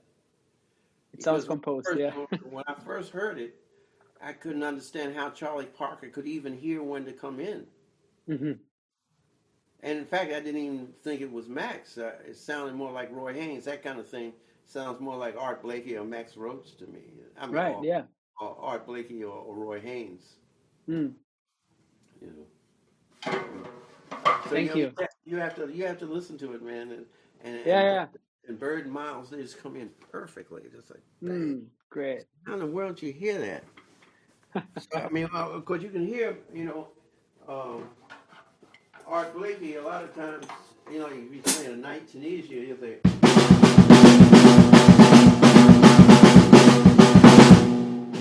but this is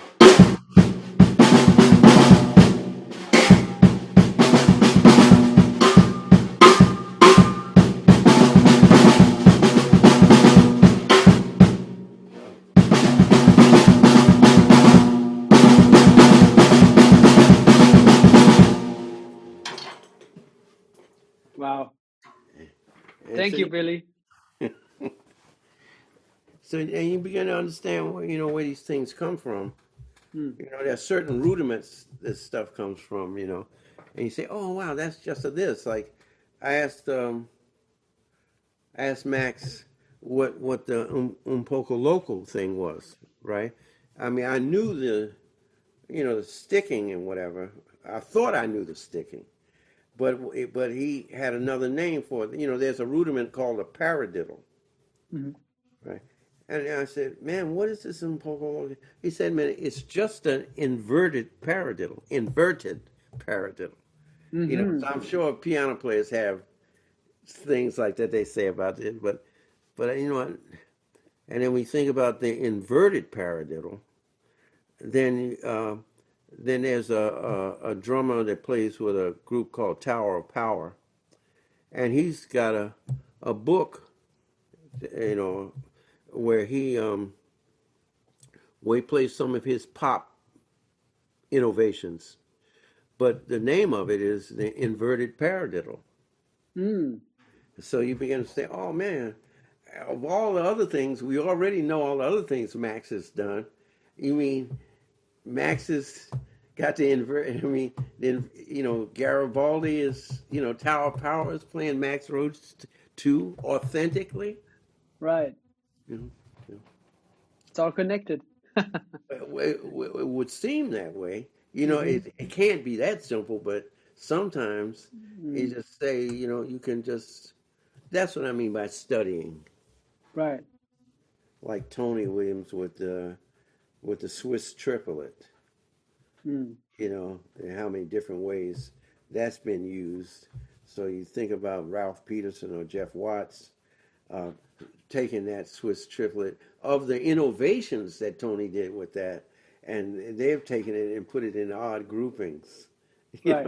odd time signatures and stuff. hmm Wow, who would think you'd do this with that? Yeah. So I'll do that. You know, hmm I will have done that. And somebody say, "Oh, that's Jeff Watts." No, no, that's Tony Williams. No, that's Jeff Watts. No, Yeah. that's Ralph Peterson. Mm, You know, yeah.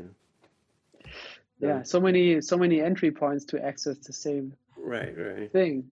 and it sounds different and it works different. And it's been used on different compositions, and hmm you know, Sure. yeah, it's done. It's done well. I mean, and to the point where, for me, you'll have different reasons for using it. In other words, a certain sound will suggest using that. Mm, right. I mean, the more ways you have of looking at one thing, it will come to you in different moments then, Yeah, because you don't only just know one use for it. Yeah. that's one of the things I tell the students in the exact same words you just said. And I'll say it's it's not how many things you know, but how many ways you can play one thing. Yeah. Yeah. Totally.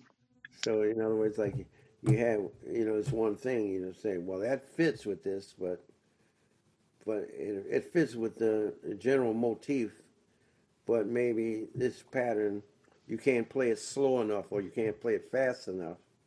So let's take this pattern and play it this. Yeah. Turn it around. Yeah, yeah. Yeah. But Inverted. but then it has to be clear though. I mean, it has to be. I mean, you can't, And So it can only be clear if you really know it. yes, that's what I Yeah. mean. Yeah, Billy, I'm curious what you expect or what you're looking for in your fellow musicians. What does somebody must have for you to want to play with somebody? Well, come on, um, I'm still learning. So uh, I mean, there's things I like in music. I like lyricism, rhapsodic kind. Hmm. I have a tendency towards that. So I like people that like that.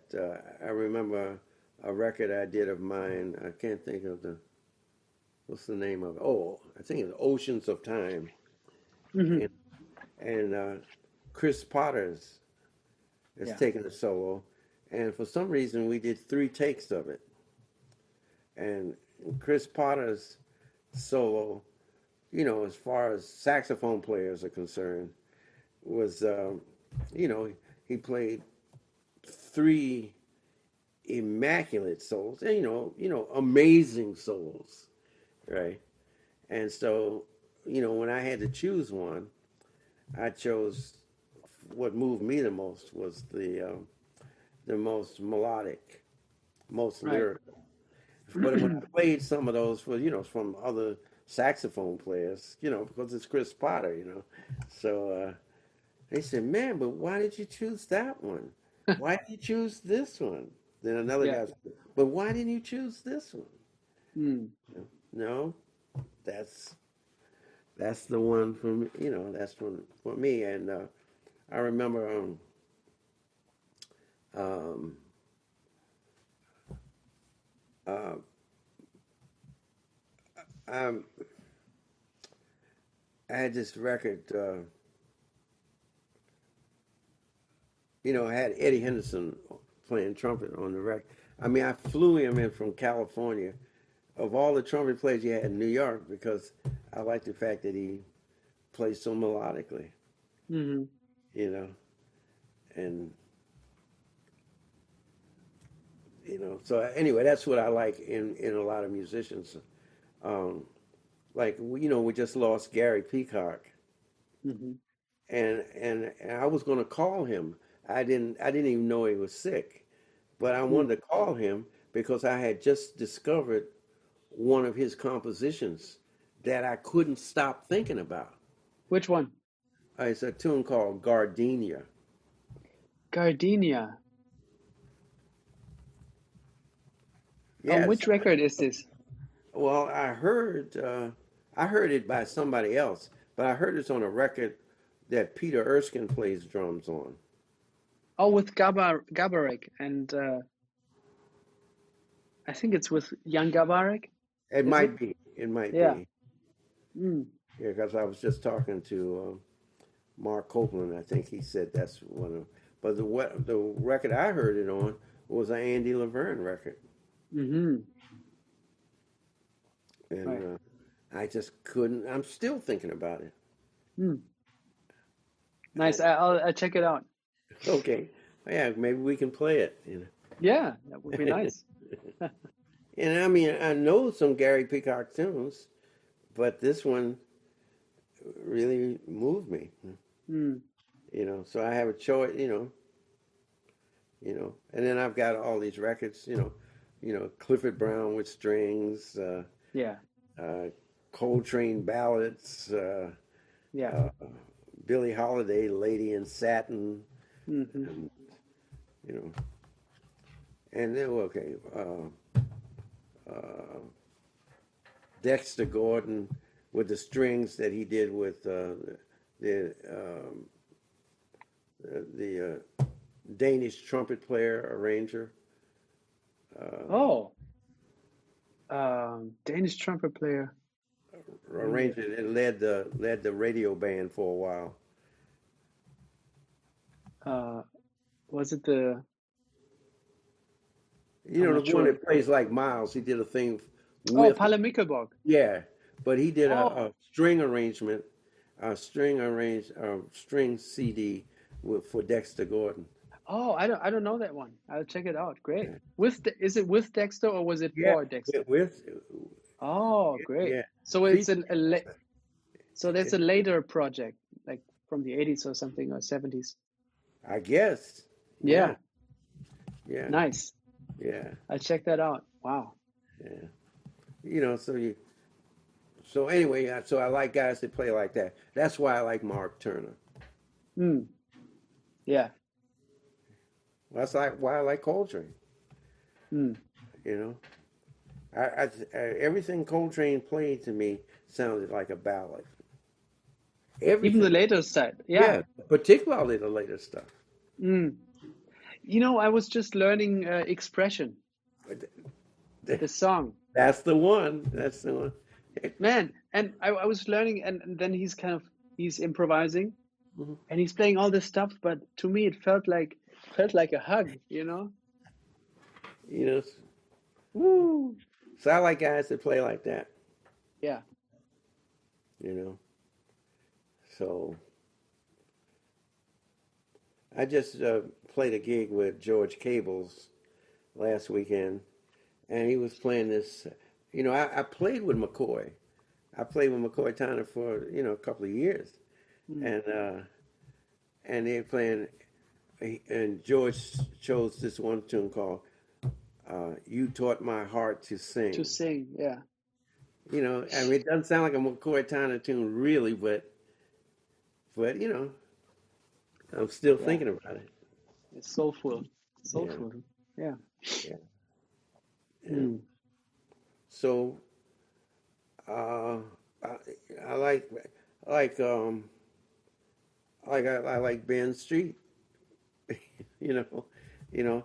Although Eddie Gomez played with Bill, so a lot of his playing will have those kind of rhapsodic motifs.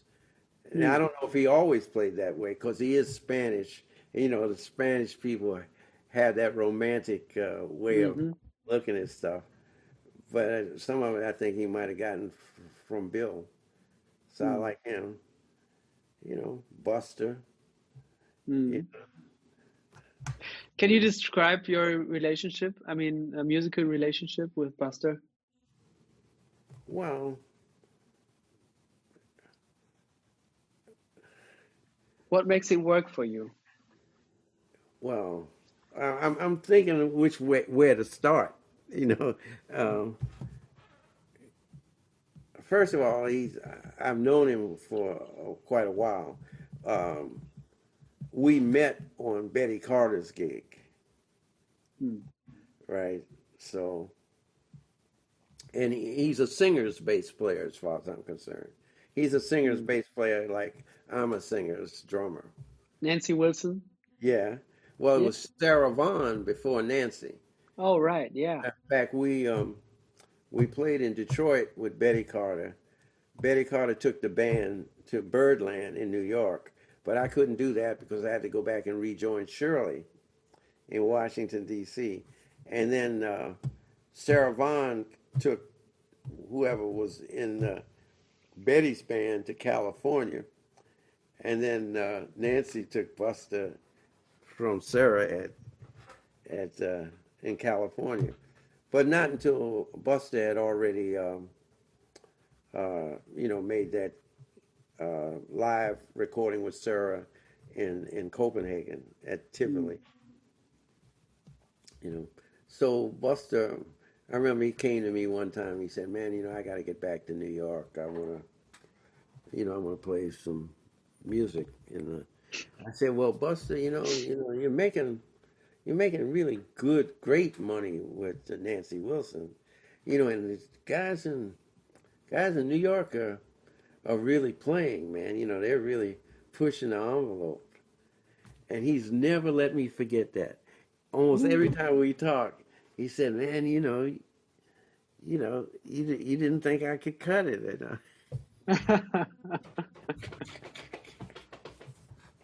Yeah, you know, and of course, as soon as he came back to New York, everybody just. So one thing about Buster, uh, for me, I'll give you. Okay, I'll put it this way. Uh, I was in Japan with one of my friends driving around, as crowded as those streets are, as heavy as the traffic is. We're riding around listening to the Hank Jones Great Jazz Trio, right? Mm, Four of those records. Listen to Tony, basically. Tony and Ron and Ron, Hank. yeah. And so we get somewhere, we're turning the corner, and I said, wow, listen to what Ron's doing here, man. I mean, this is really swinging. This is really swinging. He said, man, that's not Ron. He said, that's Buster. Woo!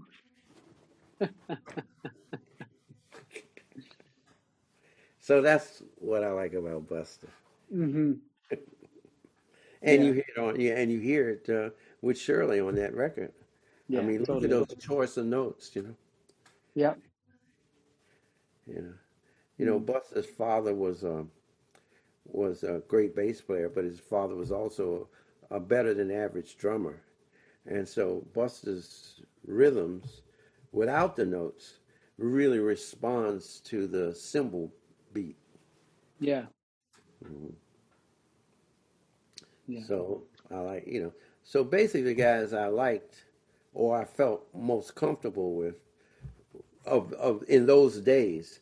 Now I'm playing catch up, whoever I get a chance to play with, I don't pick and choose anymore, Mm, but it was basically Cecil McBee, Buster Williams, George Mraz, and Eddie Gomez. mm. I shouldn't say that because now whoever sees this, he will say, "Well, what about?" Yeah, yeah, sure. I'm gonna say it. I'm gonna say it. Let's talk about Ben Street. So when you guys first started playing, because I love the I wanted to say hookup, but almost I said hiccup, Yeah. which isn't true at all. The hookup between you and Ben. Um, but I talked to Ben about this because he's such a big fan of Buster, right? Ah, I don't know him like that. Okay, yeah, but yeah, he sounds different to me Yeah. as well, but he loves Buster. Ah. But I was wondering, like, getting to know Ben and how you guys hooked up and how you guys, yeah, how did you find yourselves together? Well, for me, it was almost immediate because uh, Ben likes multi-directional playing. I like multi-directional playing. I like that, and I never get enough chances to do it to perfect it better. But that's really my ambition to be better at that. I'm more of a Milford Graves, Andrew Surreal, Mm, uh, those guys. mm, Uh, Sonny Murray, mm, you know, for me, that's really the most advanced way of playing the drums. Uh, mm. Rashid, you know, and I think it has a vocabulary that can be studied. It's not just No, no, sure, yeah. you know. So, but Ben seems to like that too. On the other hand, he really has studied the Afro-Caribbean vocabulary. Besides just the fact that he's been with Danilo for Mm, about 20 years, mm, and just thinking about that, just Danilo, the kind of musician Danilo is. I mean, he's his Afro Caribbean historian that's yeah, also playing with Wayne Shorter, yeah. right? And Ben has those are some very sophisticated rhythms. Given him the fact that he likes multi-directional. I just heard a gig he did with Andrew Cyrille with Yeah, David Varellis and Bill Frisell. yeah. Did you hear that? Man, I missed it. I missed it. I Uh, wanted to hear it, but I missed it. Hmm. And then he did one with Andrew a couple of weeks before that with Joe Lovano, just a trio. Yeah, Okay, so that's just what he likes to do, or who yeah. likes him. But he's got another thing that I like that reminds me more of, say, somebody like Jimmy Garrison. Hmm. Yeah, I know what you mean. Yeah. And if you just want to talk about playing 4/4, he can really do that too. Hmm. Hmm. Yeah, so right now, I think Ben is my favorite. Mm, great. Um, multi-directional playing. I have to think about this record as well. Uh-oh, whoops. I forgot about that. Yeah, It has you and also Alphonse Bouzon on yeah, drums. yeah, yeah. Muzan was well. That's another thing. I think Muzan is one of the guys that was around when the straight eighths were being, as it begins to evolve more, Mm, or what you could call it fusion or whatever, mm, or which is, I think, Tony Williams's innovation is that he innovated fusion drumming, yeah. or the word he used, jazz rock drumming. Hmm. So there's Tony and Jack and maybe me a little bit, Hmm. and Billy Cobham, Mm, but uh, Alphonse comes as the next wave of that, hmm. you know. So he's very innovative too for me, Yeah. you know. Do you In have fact, any? Oh, go ahead. okay. Well, I'm saying, in fact, evidently, one of the reasons that the two of us were on that record is that they were choosing somebody for the weather report. Oh, that was kind of a tryout thing in a way, Evidently, disguised as a record. yeah, yeah. And because because I didn't think about it, but I'd already played with Zavano. Now I was Mm, playing with Wayne, and so it looks like I was being considered. hmm. But on the other hand, uh, I talked to Reggie Workman, a year or so after that, and he had been talking to Wayne, and and uh, and he said that Wayne was, very close to Herbie, but very close to McCoy too. And he said, and according to Reggie Workman, he said both of them told Wayne that I was going to join their band. Mm, That I was going to play with, and so he said, according to Reggie, Wayne just said, well, if he's got all, you know, let him, deal with that. yeah, I see. That's But, interesting. but of course, the weather report would have been, I mean, I learned my little Brazilian stuff, and I had my little pop stuff, and I probably could have done okay in there. Sure, yeah. It's actually, yeah, it's inspiring to think about these. I don't know, do you sometimes do that? Imagine somebody else in place of somebody else in a Oh, classic recording or a yeah, classic yeah, band? yeah, sure. I do that quite a lot, and sometimes I can hear actual music because I know the record so well, and the other person maybe. Right, I exactly. can hear actual music in my head, but Of course. Yeah. how was Wayne as a band leader? Do you remember that Well, session? you know how Wayne is, or how Wayne is supposed to be. I wouldn't be the only one to tell you that he might be a little eccentric, Hmm. you know. So I think at first he called me for some rehearsals because he was going to have a quartet with uh, a Canadian guitar player whose name, of course, now I can't think of.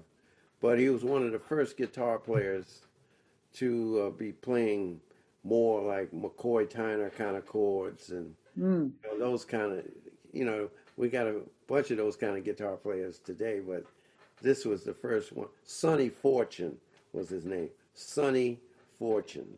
Well, Sonny Fortune, isn't that also a saxophone player? I'm not Sonny Fortune. Sonny Fortune is one of my best friends. Uh, Something Fortune. Sonny Greenwich. Ah, okay. Sonny Greenwich. Mm. Sonny Greenwich. So Sonny Greenwich, Cecil McBee, and myself. That was going to Mm. be the Wayne Shorter Quartet. Mm. And then he, maybe a month or so later, he called me for the recording. And who's the bass player on there? It's Cecil McBee, Oh yeah, so that was and the guitar player is Gene Bertoncini. yeah. So I guess that's what It's a it ended up. different thing, yeah. Yeah, that's what it ended up being Huh. with an extra drummer or something. Yeah, Yeah, yeah, yeah. yeah. Wow, So yeah. Hmm. yeah, man, it's yeah. I don't. It's funny. I never think about that stuff. If you hadn't asked me, I wouldn't. You know, it's interesting that I even remember that. Hmm. Because I never think about it. I mean, I think Mm. about Wayne, but not with me. Mm. You know, yeah, Wayne Yeah. is, and of all, of course, the the band that he has now is the band I would have liked to have played in. Woo. With Danilo and John. Yeah. Yeah. That's a mind game. That's a band to imagine. Wow. You with those guys. That's incredible. So When was the last time you played with Wayne? then, and, That recording. yeah, Mm. and I also the only other guy I haven't played with that I would have liked to have played with is Keith. Mm. Right. You never crossed paths. Oh, we crossed paths. For some reason, Jack would bring Keith around to hear me. I don't know if Jack was trying to get out of the band or whatever, but he brought Keith around to hear me a couple of times. Hmm. You know, It's another mind game. The yeah, Keith Jarrett trio with Billy Hart. yeah. Wow, yeah. Maybe it'll happen someday. Who knows? Well, somehow whatever has happened has been not too bad. Yeah, I absolutely. got a chance to play with you. Oh I, man. I think that was really important for me. Oh, I don't know what to say about that, but I'll It's say the true. same about you, man. It was an incredible experience to hear your sound up close, to hang with you, and to feel what it feels like if you hit anything. Um, that energy also. I mean, I felt like you start at a place of energy and intensity, and that doesn't have to do anything with a lot of notes or hitting something hard or whatever. It's just an energy. Even if you don't play, that's a different place where others, I mean, maybe never get to, but also when they get to it, that takes a long time for them in a song, and you start you start, or in a concert, or in a lifetime, you start. That's where you start, and I was blown away, and I played from what I played. I played totally different. You made me play different from, I don't know. You unlocked things in me, and Yeah, man, I'll never forget it. I'll never Well, forget it. it was funny. I was sort of thinking you as the leader Woo! of, of that kind of feeling. No, I really enjoyed it. Mm. Because especially I wouldn't have expected that from Christoph's. I wasn't expecting what I heard. Hmm. You know. So Well, I hope we get another chance. I I think sincere. tomorrow would have been another gig for us in the Right. book. We would Yeah. have played in Vienna, I think. So Oh, oh, let's that would have see. been nice. Let's see when we get another chance, even to hang out. But this has been so great to talk to you, man, and thanks for making the time. Well, I look forward to it, man. Yeah, me too. Right. And yeah, thanks for sharing your stories and your wisdom. Thank you for your interest. Sure, sure, man. All right. Okay, man. Let's keep in touch and speak soon. Okay. Okay, of course. And say Okay. hello to everybody for me. I You're will. a bass player and you're a drummer too. Yeah, I I will. know now. I will. I will. All right. Hey, See you, take man. care, man.